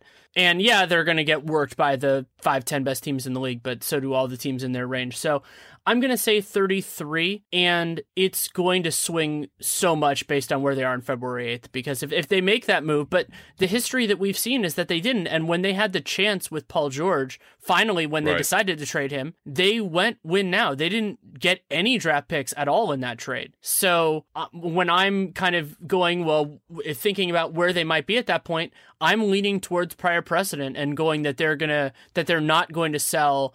And remember also that late in the season, assuming they keep a lot of these guys, almost all of those guys are playing for their next contract. So yes, tanking, quote unquote, involves sometimes sitting guys, but if Thaddeus Young is still on this team, if Corey Joseph is still on this team, if Darren Collison is still on this team, those guys are still going to be pushing because they all could be free agents. Bogdanovich could be a free agent too. Yeah, although the counter to that is, hey, you're going to be free agent. Why don't you just sit out? Everyone knows what you did this year. Why don't you just sit out these last 10 games and not get hurt? Yeah, that's true, but I think some of those guys might be trying to make a better impression if the season has been kind of had a malaise on it, especially if they're playing bad teams towards the end or teams that aren't trying. Maybe they're sitting guys for whatever reason. It's like, hey, I have a chance to score 30, and maybe some coach GM is going to see that game and go, oh, let's get that guy. All right, so you had 33. I have 31. It'd be interesting to actually, once we get done with all these predictions, to actually line these teams up and seeing. I think we'll do our usual day before the season predictions pod. Best case scenario for these guys. I will go first. I think maybe what do you think the best is they could be in defense? Like 13th or something? Yeah, maybe like 13th in defense and 20th, 22nd in offense, something in that range. Yeah, so maybe that's like a 37, 38 win team. Yeah. I'll say 37. I really, again, right in the thick of playoff contention. I mean, 37 could get them in. I don't think it will, easily, but it could. Yeah. Well, I think the lowest that it's been that I can recall since like 2000 is 38 wins for the 8th seed. And I think this is the year that I think it's most possible that someone could go below that. So what are you saying? You're saying 37 as well for their best case? Or you go 37. Okay. And then worst case to me is just that they're in the bottom. So maybe like 26, 27. I could absolutely see that happening. Yeah, I might even go as low as 25, especially like if either Turner or Young, any game that those guys are injured, they're going to be in trouble. They've got decent depth at those guard positions, but even if Oladipo goes down, Lance can kind of be a reasonable facsimile of what he's giving them. So I'd say 25. Would you say 26? Yeah. All right, we're very consistent. Well, this isn't a team where there's a lot of variance of opinion unless you really love Victor Oladipo. No, that's true. Or Turner. I mean, that's really your hope, is that offensively that Turner and Oladipo just really take huge steps forward, and maybe that's how they get into being in the low 20s instead of the high 20s in terms of a ranking. By the way, let the record note that I called this team's number of wins exactly last season at 42 wins, one of the few that I was particularly close on. Kudos. I mean, maybe this is kind of boring, but real quickly, what grade would you give the team's ownership and front office over like the last 5 years? Okay, so the last 5 years does not include drafting Paul George. So you have to think about the opportunity. So they never really had good draft picks. So that part of it does go in their favor. But I think the biggest mistake they made was just not seeing the writing on the wall with guys like Paul George, and also the misfires with guys like Al Jefferson, things like that. So I'd probably give them something in the Monte Ellis signing to me. Oh God, was the beginning of the end. I thought that or maybe even you could go back to the Evan Turner trade in 2013-14, where, I mean, this team was like 35-6 at one point, I want to say, in 2013-14. That was really their high water mark. And then I thought they did well to get off of Roy Hibbert, to realize that he was done. And bring in Thad Young in a trade. I thought that was okay, for the 20th pick. I think he's a guy who's going to give them starter production. The George trade, obviously, they could have done a lot better if they blew that one. Bring in Ellis. The Teague trade, I didn't really care for as much either. And although, really that didn't end up hurting the franchise long-term. George Hill probably would have left just the way that Teague did. But most of the move, if you look at their individual moves over the years since that 2013-14 season, they did at least avoid giving Lance Stevenson a big contract. That was good.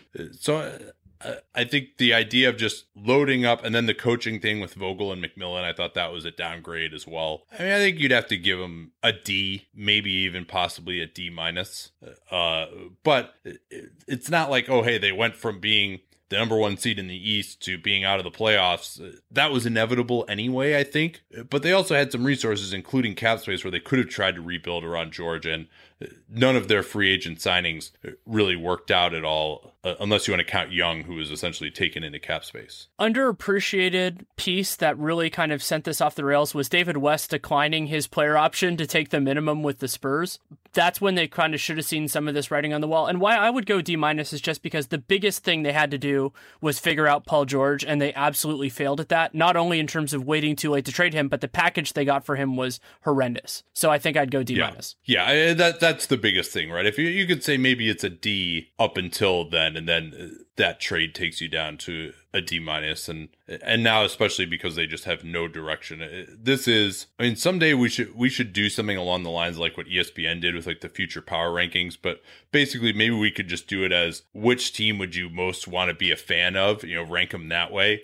And I think the Pacers have probably got to be right as of now, and they really have one player on this roster that I'm excited about. That's Miles Turner. That's it. And again, if I'm right and they're just a little bit better than the worst teams, then it's going to be hard for them to add that next guy too, because I would guess they'd be picking, by both of our most likely range, that's probably something in the like 8 range, something like that. Is that about right? Yeah, I think you're probably right about that. And getting a difference maker there to pair with Turner could be difficult, but maybe they get lucky in the draft. And they do deserve credit for drafting Turner, even though he was really kind of the obvious pick at that point in 2015, number 11. Okay, I think we're done here. Let's do a quick read, and then we'll have Spencer Percy back right after this.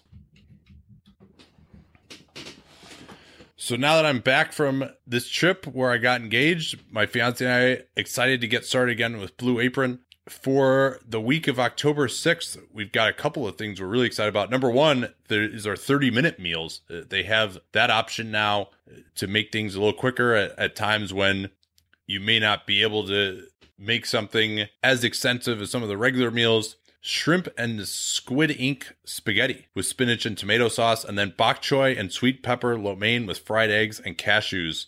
Those are the two that we're going to have our first week. Excited about getting back in the kitchen with Blue Apron.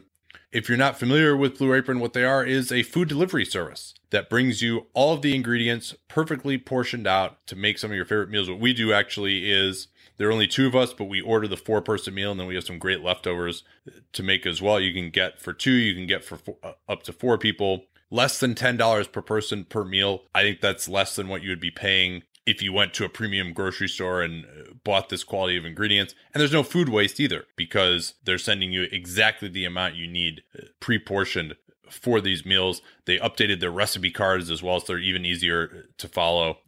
The way to get started with Blue Apron and get your first 3 meals free with free shipping, go to blueapron.com/capspace, that familiar URL. We talk about Capspace all the time on the program. That also lets them know that you came from us. Blueapron.com/capspace is that URL. Blue Apron, a better way to cook. I will get to Spencer Percy now. I apologize in advance. My audio quality is actually really bad. I screwed up my settings, but his is actually really good. Hopefully you can just try to ignore me, and he's the one who's the expert on this team anyway. So I apologize in advance for that, but it's still really a good show, and we will try to do better on the audio quality next time, but it's still some good content on the Hornets, and please check that out right now. All right, we're going to bring on now our 3-time Hornets expert, Spencer Percy from Queen City Hoops, also has a Hornets podcast, Buzz Beat Radio. What's going on, Spencer? How are you? Great, Nate. Appreciate you having me back for the 3rd straight year. Expert's a strong word to use, but a sad, somewhat aspiring Hornets fan, I think is more appropriate use there. Well, yeah, we talked last year after what had been really the best season in the rebooted Bobcat Hornets era. Almost made it to the 2nd round, were felled by injuries, and that was really, I thought, an underrated series against Miami that people, since neither of those teams did anything the next year, nobody seems to remember. But last year, it was a disappointment, as you alluded to. But there's some reason to think that they were better, really, than their ugly record from a year ago. Yeah, I mean, I think that they definitely got a little bit unlucky last year. I mean, they had the point differential really of, I think, what is like a 40-41 win team.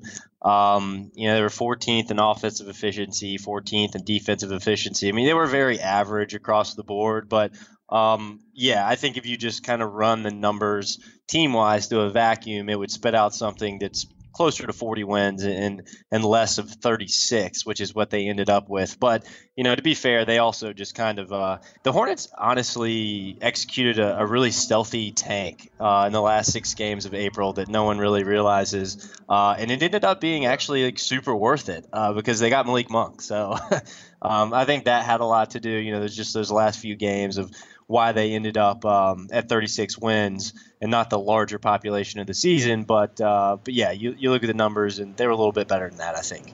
Yeah, and actually in what was a similarly disappointing season in 14-15, they did much the same, losing 10 in a row down the end. I think one of the other things that really stood out about last year's team and that everyone really has been hitting on, we talk about all the time on the podcast, was that 3-17 record when Cody Zeller was out of the lineup. Why were they so bad when he was unavailable? Yeah, I mean, it's a good question. I think there's a few different, theories to it. I mean, with Zeller in the game, he really does connect all the dots. I mean, just the pick and roll with him and Kemba Walker, which doesn't sound like just when you hear Kemba Walker, Cody Zeller, like some lethal pick and roll combination. But I mean, with those two guys on the floor, this team was just completely opposite. With Kemba and Zeller on the floor together last year, it was just over 1,500 minutes. They had a 7.5 positive net rating. They had a above 110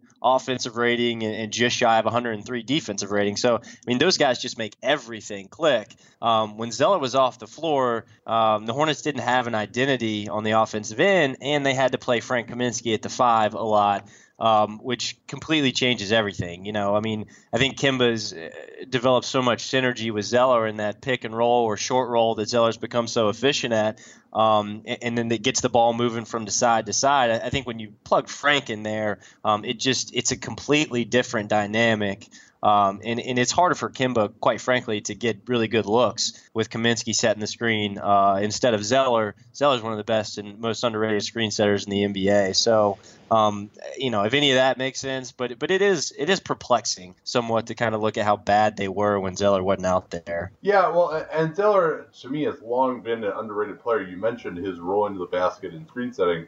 Ask any NBA coach, and they'll say one of the hardest things to get a big man to do is just effing roll to the basket as hard as you can every time. Set that screen and get your butt into the restricted area, suck the defense in, and then, 9 times out of 10, you're not going to get the ball there. So that's why it's hard to convince guys to do that, but you are sucking that backside defender in, and now you can move the ball around it and get open looks. And Zeller, he plays hard all the time. He sprints the floor hard as well. That's the other thing that coaches can never get bigs to do. And then on defense, I think he's very underrated. He's not a shot blocker, so you think, oh, this guy's not that great defensively, but his mobility is really impressive, and he is one of the better verticality guys. He gets his chest in front of guys, meets them with his quickness out above the restricted area, is able to jump vertically, not foul, and force misses around the rim, despite the lack of length that people concentrated on so much when he was coming out of school, that thought maybe he might be mired to the 4 for that reason. But as we've seen really these last 2 years, it seems like he is kind of prone to breaking down. Is there a feeling that he just, can only kind of play so many minutes or so many games and then he's going to come up with some injury? Because it's never like, something that's like really debilitating, but it's a contusion, it's a sprain, something like that. Yeah, no, I mean, what Zeller, his game is almost very similar to like Michael Kidd-Gilchrist is in terms of like the way he plays. He just plays with so much physicality. He puts his body on the line a lot. He gets into those 50-50 plays that I would describe that lead to bumps and bruises and a lot of the things you were just describing. So, I think he puts himself on the line a lot. I think it helps now. We're going to talk about this more later in the show. With Dwight there, he's not going to be asked to play 30 minutes a game. anymore, and he'll come off the bench. I mean, his role's gonna certainly change drastically. I think he'll still in the games and be with the Hornets on the floor late in games, but he's going to be asked less of with Dwight there now. I think that really helps. And one other thing, actually, I was going to mention, we talked about the Hornets last season, and then we can put that to bed, is inexplicably they had a negative 30.4 net rating in with 5 minutes or less left in games, where the point differential is less than 5, which is just like that has to be historically bad. I mean, when I saw that number, I honestly could not. That's like Sixers the year they went 10-72 bad. Yeah, I mean, it's just unbelievable how bad they were in clutch situations. So you have to imagine that gets better too for Charlotte moving into this year. But yeah, back to Zeller. I think that asking him to do less, physically, which translates to both ends of the floor, is definitely going to help him. And again, we'll talk about that more when we get into Dwight later. But yeah, he puts himself on the line a lot, and I think that you'll have to see that much less volume in 17 and 18. So you mentioned that Dwight Howard has joined this team. It's the expectation then that he's going to start and Zeller's going to come off the bench? Yeah, I mean, that's everything that we're hearing out of Charlotte right now, is that Clifford came out and said it, in fact, last week, that Dwight Howard is going to be the starter. Now, he didn't technically say Zeller would come off the bench. I mean, I guess you could leave the door cracked to the idea that those two could start together. It's been fun for me to kind of dive into some numbers and see how that would work. Probably not too well, but it's fun to dream about. But yeah, it sounds like Zeller is going to come off the bench, play a lot of minutes in the front court with Frank Kaminsky, and those two were actually really, really good together on the floor last season. So that is what it's sounding like right now. And part of that is feeding into the Dwight Howard ego that you need to feed into if you're going to inherit that risk. But yeah, to start the season, it sounds like it'll be Dwight. I think that makes sense, both for the ego reason you mentioned, and also because if you need to get minutes for your traditional center, who might be a little slower as Dwight is starting to become here, I think it's better to do that at the beginning of games when other teams usually are starting their traditional center as well. It's like a non-aggression pact that we're both going to start our lumbering center that we know is in our best lineup, and then Zeller, a lot of second units are more non-traditional, and Zeller wants to finish games as well. And I think that's fine because Dwight can be very effective there. And also, as you mentioned, there's an expectation that Zeller's minutes are going to be down a little bit. Do you see any possibilities that he's going to play Zeller and Howard together? I think he might try it. No, I think he's definitely going to try it. I think he has to, right? I think, again, if you're going to inherit that Dwight Howard risk, why not try to just play these 2 7-footers on the floor together? Kick the can down the road one more time with this Cody Zeller as a power forward experiment while you have the opportunity, and just try to be absolutely impossible to score on at the rim defensively, and just rebound everything. Send maybe 2 guys to the offensive glass. Try some gimmicky stuff that maybe not gimmicky, but maybe try some philosophical basketball things that Steve Clifford has not traditionally done. And having 2 7-footers and one in Cody Zeller that actually has pretty good mobility, why not try that and try some things that as a coach maybe you hadn't in the past. So I think he has to experiment with it. Yeah, it'll be interesting. I think also they're at the 4, at the 3, they're a little light. They do have some options there with Marvin Williams. Who do you think the starting lineup is going to be for this team, and how is Clifford going to play out the rotation? Yeah, I mean, I think it's Kemba Walker, Nick Batum, Michael Kidd-Gilchrist, Marvin Williams, and Dwight to start the game. I think that. I think that Cody's, coming off the bench for Dwight, and then Frank, comes off the bench for Marvin. How they, fit in guys like Monk and Lamb, and other players off the bench is going to be a little trickier. Michael Carter-Williams, if his health ends up working out the way that we hope it will by the time the season gets here, he's going to have to run the second unit, probably starting in the second quarter. Clifford has liked to keep Kemba out there really throughout the first quarter here in the past few seasons with the first wave of the second unit, and then So he takes Nick Batum out first, and then starting the second quarter, Batum comes back out, Batum comes back in the game, Kemba comes out, and then that's when they would insert the second point guard in Carter Williams. So, that's another thing that the Hornets got to really hope and pray for, is that Carter Williams is ready to go by the beginning of the season, because they're dangerously thin at point guard if Carter Williams isn't ready to go. I mean, Julian Stone, he's been in the NBA here and there. He's had a few stops, but certainly not a guy that I think they're ready to give time to start the year. So Carter Williams being healthy is probably an underrated storyline for Charlotte as the season approaches. Yeah, what's the latest on his health? So he's practicing. He had the procedure.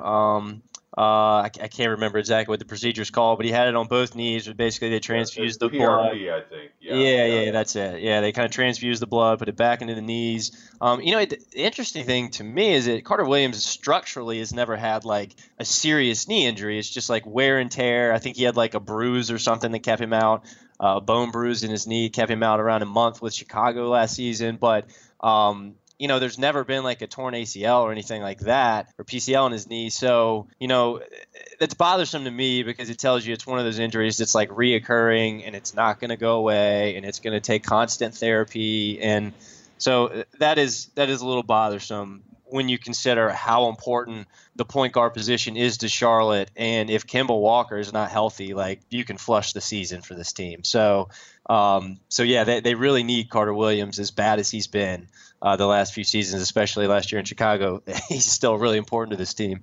Yeah, the backup point guard situation, in addition to the backup big situation, a big part of what sunk this team last season. And one thing I think they could maybe try is to have Batum be the backup 2, or Lamb be the backup 2, Batum be the backup 3, but have him be the primary ball handler on the second unit, play him with Monk, and then have Monk guard point guards on the other end.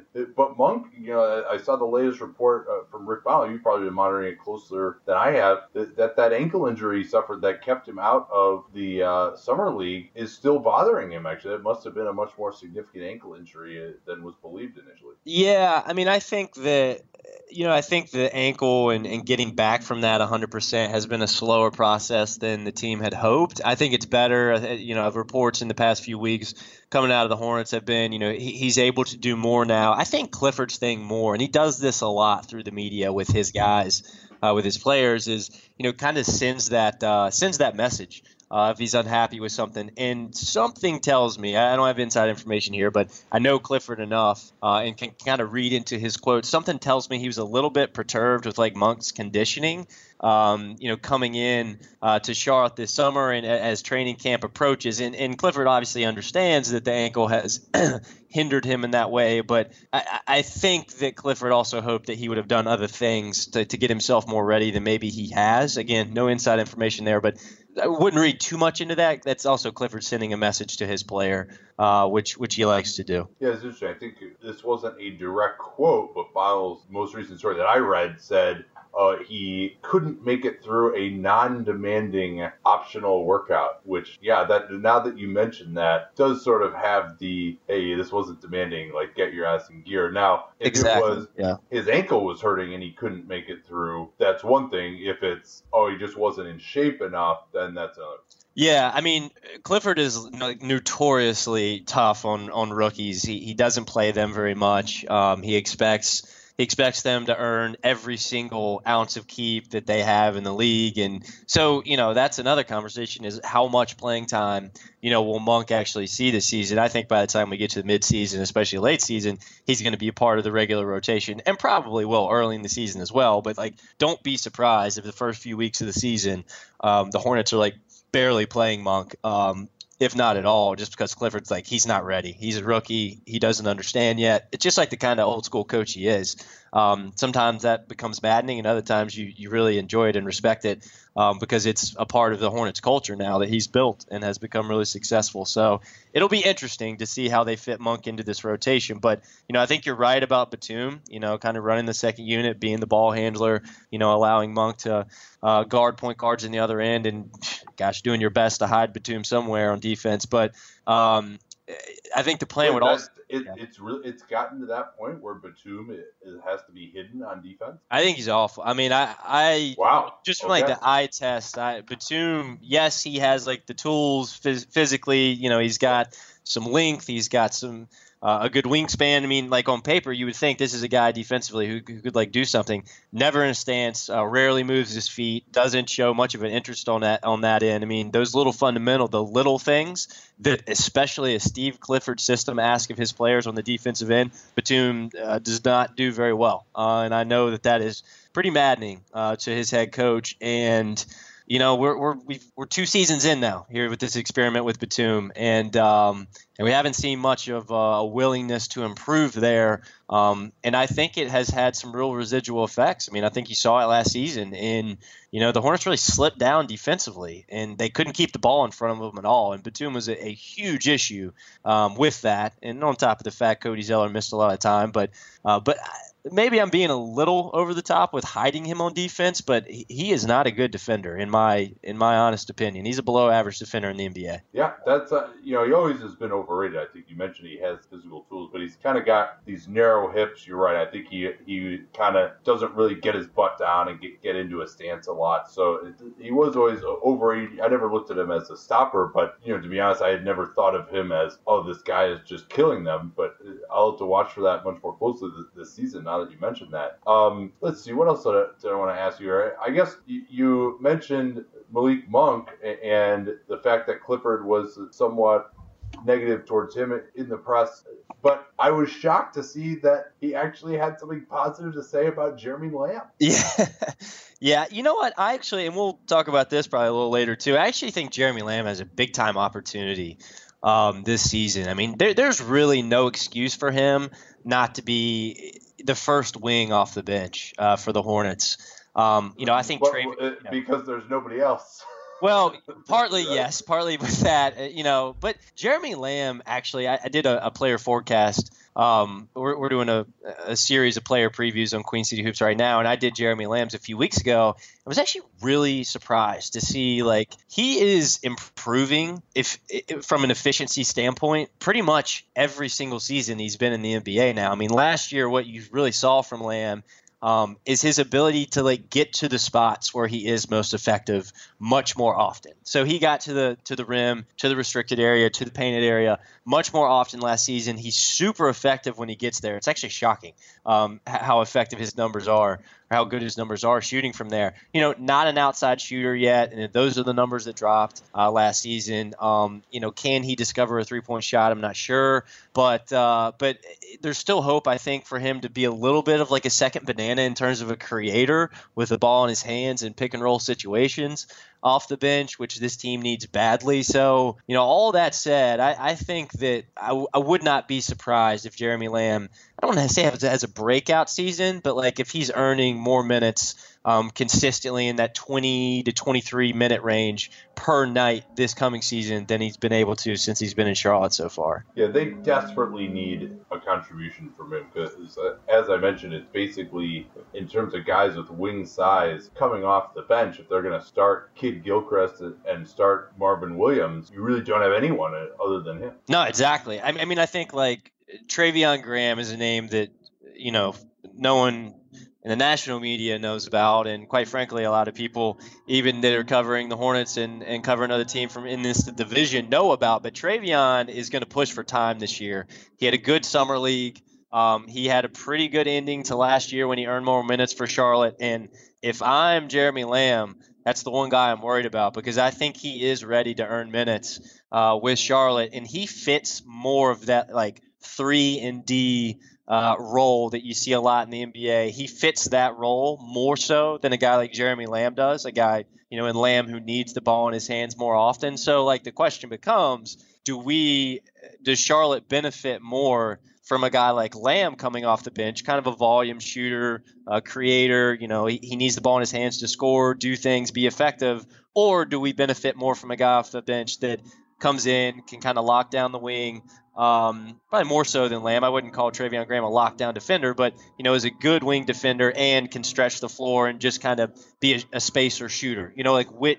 Which does the second unit benefit more from? So that'll be interesting to watch too. I think Graham's ready to compete. Interesting. Yeah, I'll be honest. I thought of Graham as really more of just a body at this point, a guy who is strong, who has some defensive potential, but do you think he can shoot the ball at all? Yeah, I mean, Graham can definitely shoot the ball. He's super comfortable doing it. We don't have enough of a sample size to dig in and see, this guy's a lights out shooter, but his numbers aren't awful. I don't have them up right in front of me, but he's in the mid 30s, somewhere. But I think you watch him shoot the ball and you watch his form. He has a high release. He shoots it on the way up.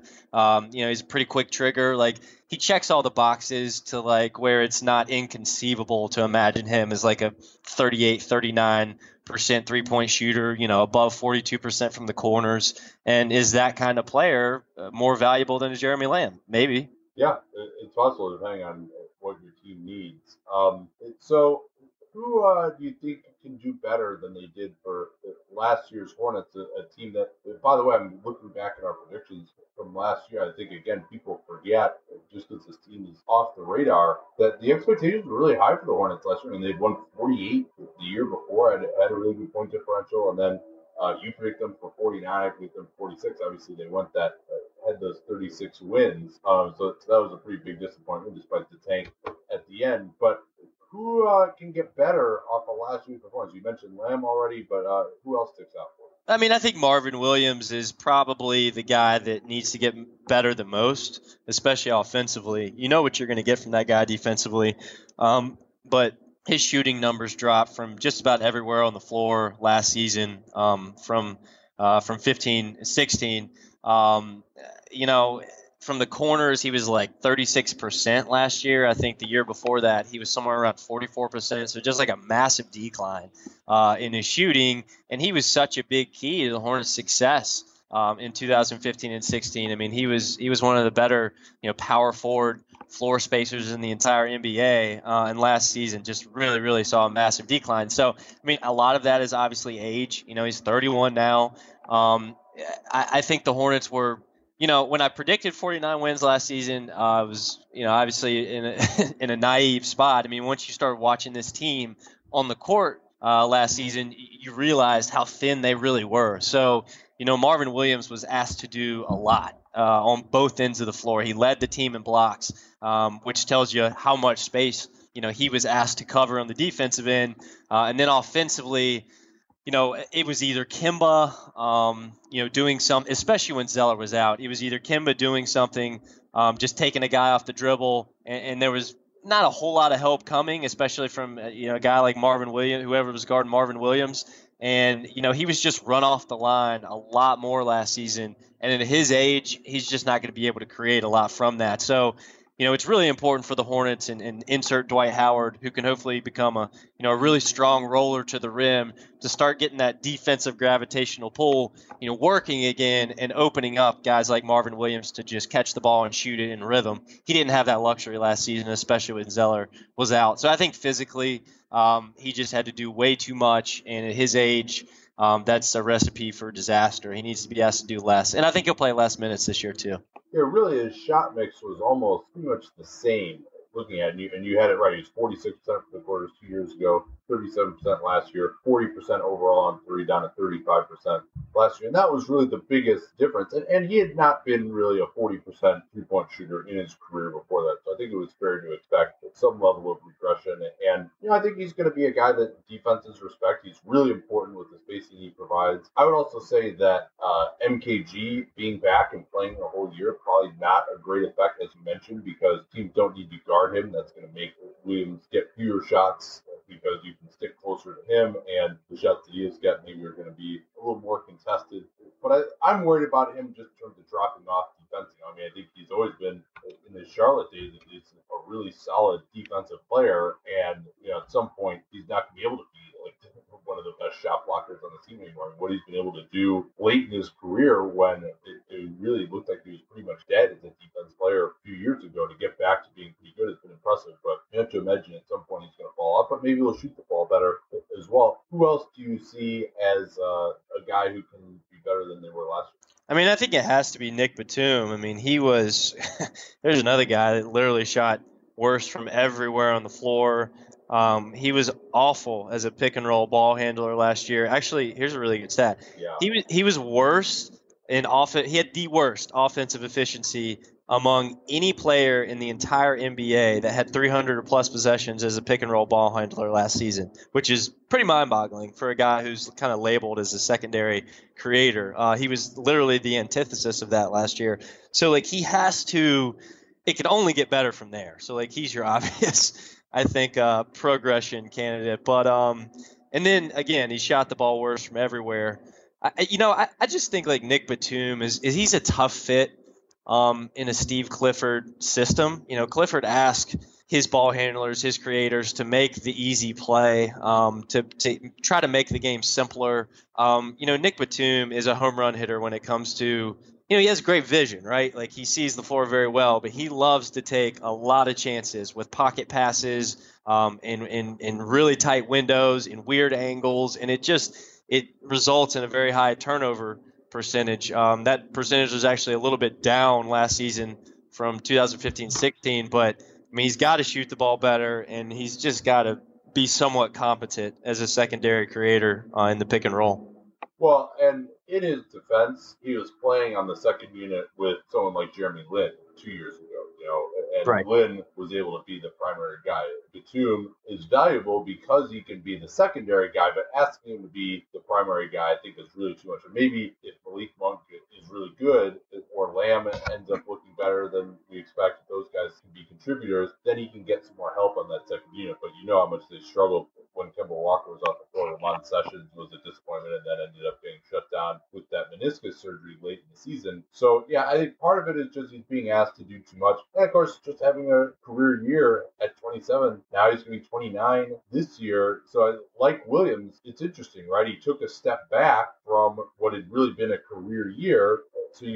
But really disappointed last year. So you think, okay, maybe on that level he can be better this year. But they're also really past the crown of the aging curve now, and so maybe that this is what's going to be the reality for both of those guys. That's going to be one of the keys to the Hornets here, I think.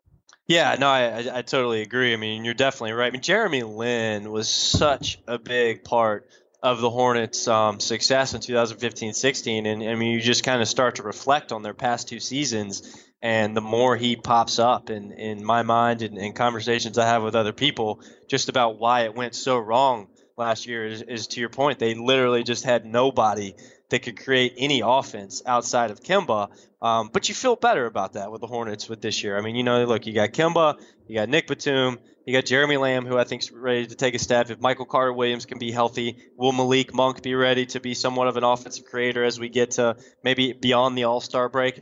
There are some guys who can do things now, not enough, but way more than last year. So it resembles something more like 2015-16, I think, than opposed to last year. And of course, this is all contingent on health, but I think it's looking up for Nick Batum in that regard. So we mentioned how Williams and Batum both had career years, then had disappointing years, and now it remains to be seen, given their ages, whether they can bounce back or not. Kemba Walker is nearly the opposite, right? He had by far the best season of his career. I think it played beyond a level I would guess that either of us thought was possible. Maybe I'm misstating for you.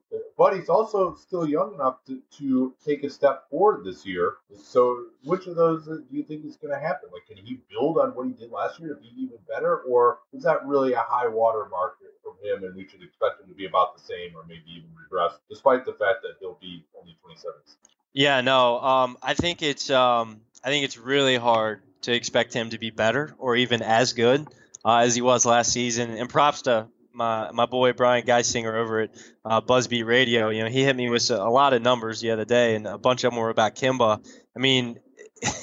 His catch and shoot numbers from last season.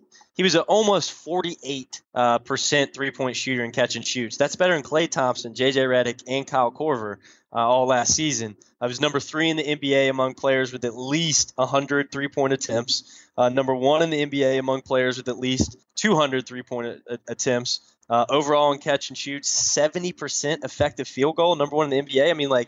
I think it's – and there's more numbers that jump off the page at you, but I think it's really hard to expect him to do what he did last season, which is really unbelievable. He was the entire Hornets offense. Yeah, if you look, especially early in the year, he really was carrying them before they had that ugly stretch when Zeller was out and kind of fell out of playoff contention. If you look at his shooting numbers, there's nothing that pops out as like so ridiculous. I mean, he did shoot 40% on threes. You mentioned those catch and shoot yet, but the fact that he's able to take these threes off the dribble, I mean, what he's done the last 2 years, going from 30% to 37% and then 40% last year, there is a progression there. Is he going to shoot 40% on these very difficult attempts that he takes? That's a question. But I think he's gotten to the point now where you just have to consider him a very solid shooter. And then, it's not like his shooting at the rim was unbelievable. It was 55% last year, 60% the year before. I think that's another one where maybe you can chalk that up a little bit to the MKG effect of just not having the spacing. The finishes are more difficult. And I think now with Howard out there as well and MKG in that starting lineup, it could be kind of difficult for him again to get to the basket. We'll see whether Howard's rolling helps him or hurts him in terms of the amount of space on the floor. Yeah, I mean, I think with Kemba, the Dwight Howard fit is going to be fascinating. But I think really the bigger picture for him is just like he's still at the age, to your point, where he can take another leap or at least sustain what he did last year. But the guy's already eclipsed 15,000 career minutes. Again, last year was a career high in attempts, makes, and percentage. So the volume's up, the efficiency's up. It's unbelievable. But it's the knee issues he's had in the past. He's had a number of knee procedures now he pretty much has one every single offseason on that knee to just clean it up. Did he have one this year? He did have a small procedure this offseason again. I'm pretty sure. That slipped past my radar. Man, I need to get more up on the Hornets. I don't know how I missed that one, but was it just like a PRP type of thing, or was it like an actual real surgery? Well, it's pretty much the exact same thing that he had last summer. Actually, try to look this up right here, but it's just they go in. He had the surgery on the knee, I guess, 3 years ago now, to repair it. And, since then, they basically go in every offseason just to clean it up. And just, I don't ever dock myself as a medical guy, but, it wasn't anything serious. Just go in there, clean some stuff up in that knee. But, he's eclipsed 15,000 career minutes, as much as he's asked to do. As shifty of a player as he is with the ball, how easily he creates space for himself in the mid-range to free himself for three-pointers. Obviously his knees are taking a beating, and you just wonder, how much longer is he going to be able to do those things at this level? But he did it last season at a much higher clip than I expected. I think anybody probably expected. So I'm not going to say he can't do it until I see him. Yeah, no, I expressed a lot of concern for him coming off of that surgery last season. That was a reason for pessimism, and he of course eclipsed all expectations. Where's MKG right now as a player? Yeah, he's kind of the same player he's been for the last few years. He's got serious issues with shooting the ball. I think it's fair to expect that to probably never end. I don't think he'll ever stretch his game out to the three-point line, and we can only hope for him to be, flirt with being an average mid-range shooter. Mid-range numbers weren't terrible last year, but it just takes him so long to get the shot off. Defensively, I made this point on Buzzbeat Radio a few weeks ago. I think the addition of Dwight Howard defensively might really help Michael Kidd-Gilchrist in terms of just allowing him to be the wing, the lockdown, or at least above average wing defender that he was labeled as being, coming out of that draft class. And I just don't know that he's been able to do that with Charlotte to this point, because he's been asked to anchor everything on the defensive end. He's always in overhelp position, helping off his man too much, which takes his defensive field goal percentage way down because he's given up way more open shots than he should be. He feels like he has to block shots. He feels like he has to rebound the ball every time. He's just, I think he's tried to be everything for this team defensively, and I think it's affected, other parts of really what he does best on defense, and that's just be a ball stopper. I think if he can get back to just focusing on that, not feeling like he has to overhelp all the time, getting in passing lanes more, just guarding the ball, I think you can really see his effectiveness as a defensive player skyrocket, and I'm hoping that having Dwight Howard back there at the rim, helps him in that regard and opens him up to just focus on his role and not everyone else's role on the court. Because you watch him play, and it's really felt like that the last few seasons. Yeah, and Howard, for all the issues he's had, is still effective at the rim, really deterring people when he's in the area. I think Clifford's conservative system of leaving the bigs back, it should be perfect for him. And then you have someone like Kidd Gilchrist who can fight over screens and be intense and keep competing out there to avoid giving up open shots with Howard laying back at the rim. All right, let's do a quick commercial here, and then we'll be right back to talk about our outlook for the Hornets season right after this. All right, what do you see as the crunch time lineup that Steve Clifford is going to deploy? We're just talking about MKG. I think whether he will be a part of that is a very interesting question. Yeah, I think it's going to be pretty fascinating. I mean, I think a lot of it has to do with how quickly Malik Monk comes along. You would like to see him in there, in certain spots, if not full time by the end of the season. But I mean, I think like as of today, I would say it's probably Kemba, Nick Batum, Marvin Williams, probably Michael Kidd Gilchrist, and then Cody Zeller. I think that Clifford really likes to have two ball handlers, if not three, on the floor at the same time to close games, and then also still be able to deploy that true center. So that would be Zeller. Last season they experimented with Frank a whole lot, but that's because, frankly, for a lot of that time they had to when Zeller was out. But yeah, I think it's Kim and Nick, Marvin, either Michael Carter-Williams or Monk, and then Cody Zeller. Yeah, and Zeller due to maybe his defensive versatility. It just to be very interesting to see whether Clifford can really get the effort out of Dwight Howard if he's not closing games, he's not getting post-ups. I think he can still be a really effective player if he concentrates on the things that he's good at, but then of course the free throw shooting as well is another potential issue coming down the stretch of games. What do you think are the big strengths for this Hornets team?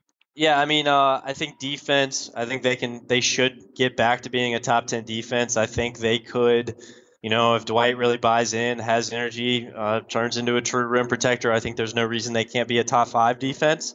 I think rebounding, they're gonna. I mean, I would put a lot of money on the fact that they're going to be the number 1 defensive rebounding team in the NBA this year. Yeah. Either them or the Spurs. Yeah. I mean, that Charlotte's traditionally that good in the defensive glass, and now add Dwight Howard into that. There's no reason they don't clean up there. I think turnover percentage. I mean, I think they're going to take care of the ball. They always do that. I mean, I think those are the obvious things. Transition defense. But the transition defense thing actually brings up an interesting point that we've talked about it. On BuzzBeat Radio a lot recently is like. With a guy like Dwight Howard now inserted into the lineup, he's going to play with MKG to start games, presumably, and probably throughout, a lot of the season. When you have two of those guys on the floor and your floor spacing and the offense is going to struggle with both of those guys on the floor. I think that's obvious. But, is it the time to deploy, sending two guys to the offensive glass? Yeah. Whereas, Steve Clifford would turn his nose up to that idea pretty much his entire coaching career. But you look at this team and they have the tools to try something like that. And I think they should. Will they? Probably not. But I think they should consider it. And the same thing we were talking about earlier, if Zeller and Dwight share the floor in spots this year, why not just have those guys crash the glass, try to muck stuff up, get gimmicky, and create points in ways that other teams aren't looking to do. It's the market deficiency, if you will. A lot of teams don't try that stuff. Everybody wants to get back on defense, limit transition points. I think the Hornets have some pieces where they should try sending more than one freaking guy to the offensive glass now, and I think they might be able to find something there. So that will be interesting. Yeah, I think so too. I've said that really the way I would want to attack the offensive glass, if you have the personnel, is you get one of your bigs back.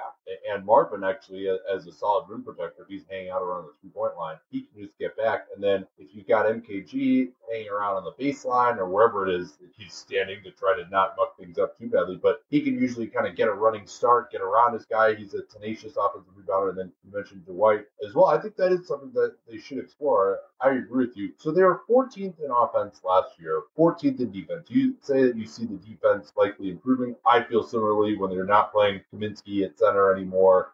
I think you're going to look a lot better. Sessions, not a good defensive player. I think Carter Williams actually can be somewhat effective defensively, even if it, again, is shooting be a major problem. But the offense was 14th, amazingly, despite the fact that really the only player who had what you would look at as a good offensive season relative to expectations was Walker. So do you think that 14th ranking goes up or goes down? Gosh, that's a really good question. I think that it's pretty much going to stay within like plus or minus 2 of where it is now. My gut says it's going to get a little bit better. I just think this team is deeper.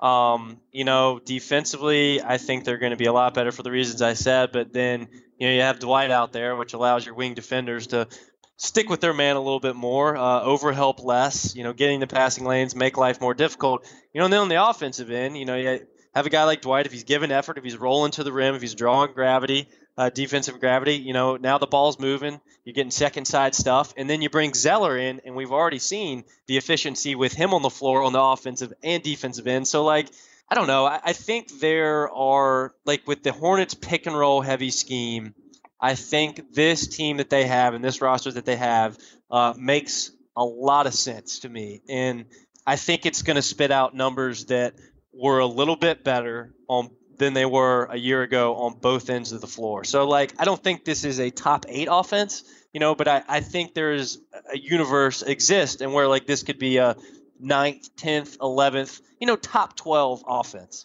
If I had to bet, I will humbly disagree with you here. I think it's going to get worse. I totally allow for the possibility that it could get better. But I do think, Kaminsky wasn't so ineffective as a center. Playing him at center as much as they did, he had the 3rd best offensive rating on the team. Now, I will say that not playing Roy Hibbert any minutes is going to really help them because Hibbert might be the worst offensive player in basketball, or pretty darn close. So that was pretty ugly. That was terrible. Yeah, and Kaminsky, I think even though he hasn't hit shots the way I think you would like him to, I think he's a quality offensive option. Defense we can talk about, but so I think there's reason to believe that getting rid of those guys who are just really bad. But Howard and MKG together, I worry about the overall spacing on this team and in the starting lineup. And the hope, I guess, is just that Walker and Batum having those guys together. But I do think Walker is going to take a little bit of a step back so far. Or this year, maybe not an enormous one, and then also there's the possibility of him missing time. With he played 79 games last year, but I think as you talked about, any game that he missed, they're really difficult to see them winning that game. It's all the worst teams in the league, but I don't think it's going to be awful, but I could see them falling into the 18-19 range. There are going to just be some horrendous offenses next year, and I wouldn't put them necessarily in that category. What do you see as one of the weaknesses for the team? I said I think in certain lineups the shooting, but what else pops out to you? Yeah, you said it, the shooting, the offensive creation, question mark, beyond Kemba.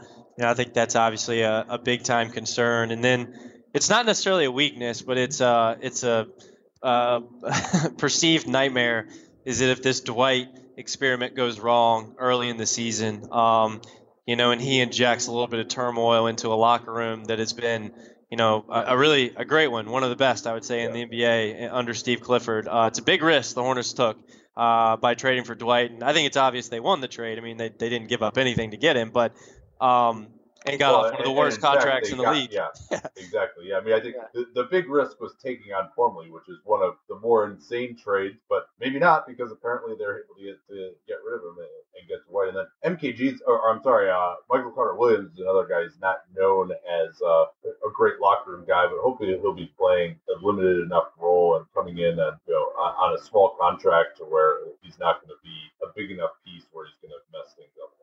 Sure. Yeah. So, I am somewhat optimistic about this Dwight experiment. And I'm actually going to turn the tables and ask you a question. There's been a lot of Dwight Howard redemption PR this offseason. I obviously wouldn't buy into any of that. But how do you think this Dwight experiment's actually going to go in Charlotte? Does it seem like somewhat of a fit to you? Oh, it seems like a great fit. We mentioned schematically how it works. Clifford has the relationship with him from back in Orlando. As always, I think it really because people love to talk about, oh, Dwight, like, he's not playing well. It's because he's an asshole. It's because of his character. It's because, he's just not a team player.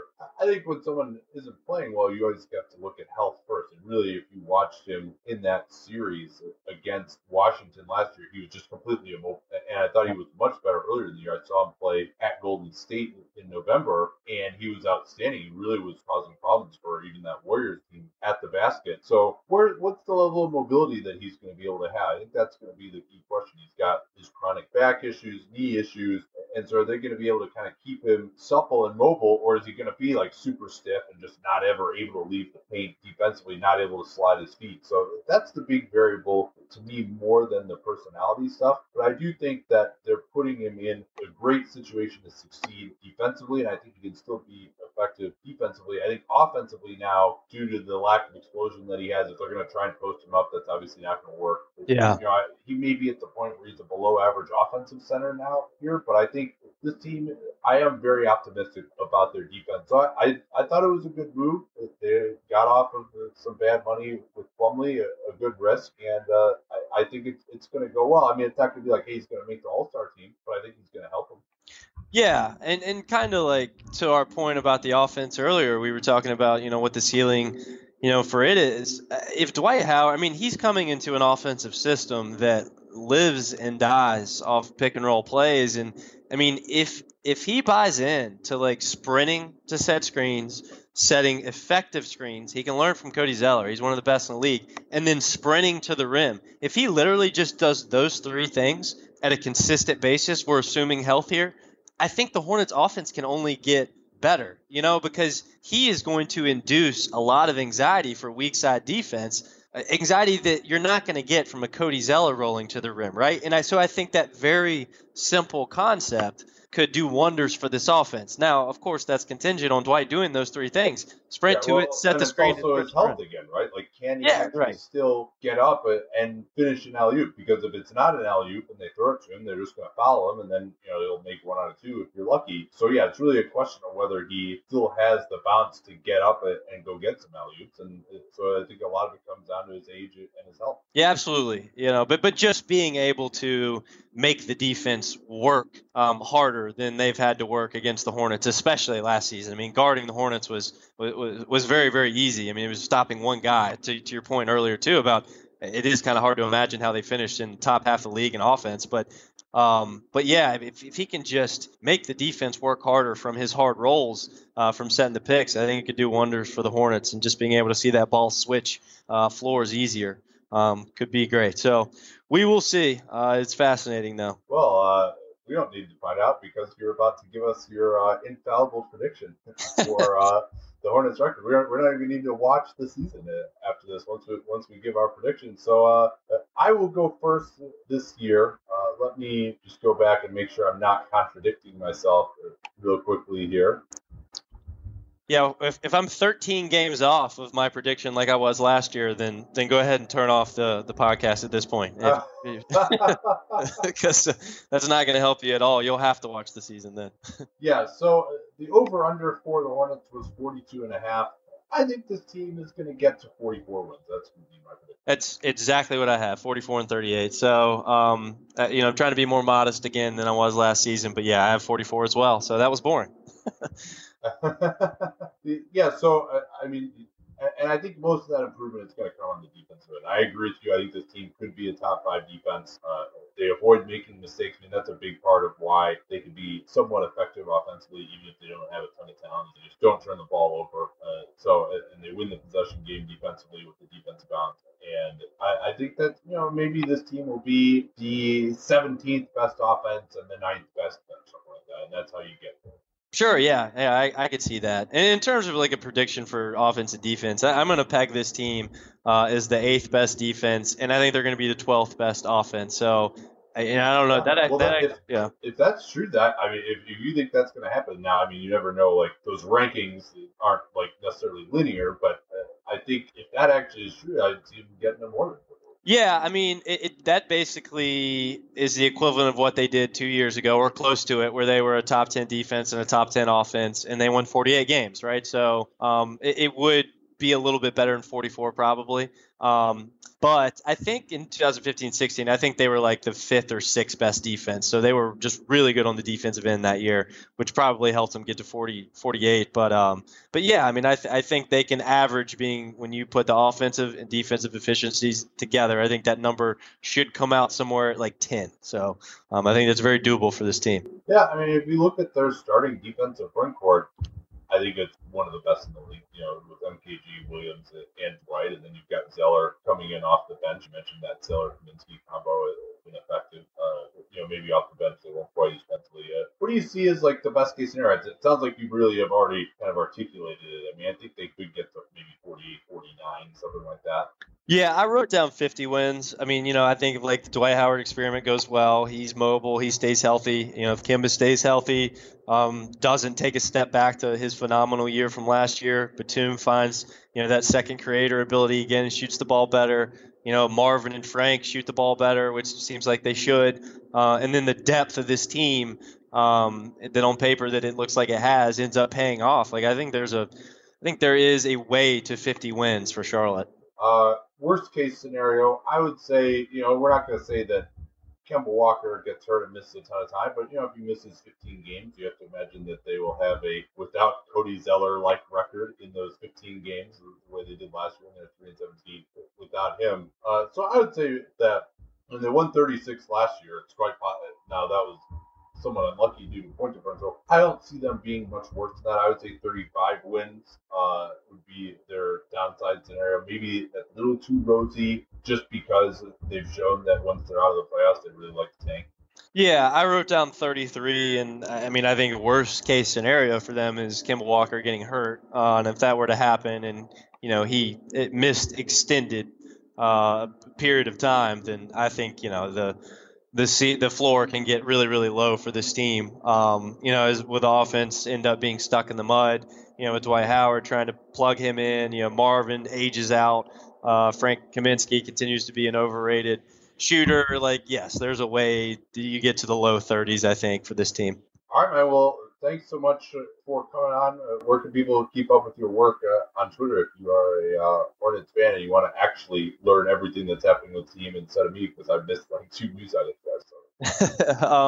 So you can follow me on Twitter at QCH Spencer, and visit QueenCityHoops.com and listen to Buzzbeat Radio if you want more on the Hornets. And appreciate you having me, man. This is always fun. You guys do a great job. Absolutely. Yeah, no, and you do as well. That's why we love having you on. And as for us, we'll be back later in the week with more. I'm not sure what we're going to do yet. It might be season preview, might be something a little different, but we will let you know on that one. Talk to y'all next time. Thanks again. At Bet365, we don't do ordinary. We believe that every sport should be epic. Every goal, every game, every point, every play. From the moments that are legendary to the ones that fly under the radar. Whether it's a game-winning goal in the final seconds of overtime or a shot on the goal in the first period. Whatever the sport, whatever the moment. It's never ordinary at Bet365. 21 plus only. Must be present in Virginia. If you or someone you know has a gambling problem and wants help, call 1-800-GAMBLER. Terms and conditions apply.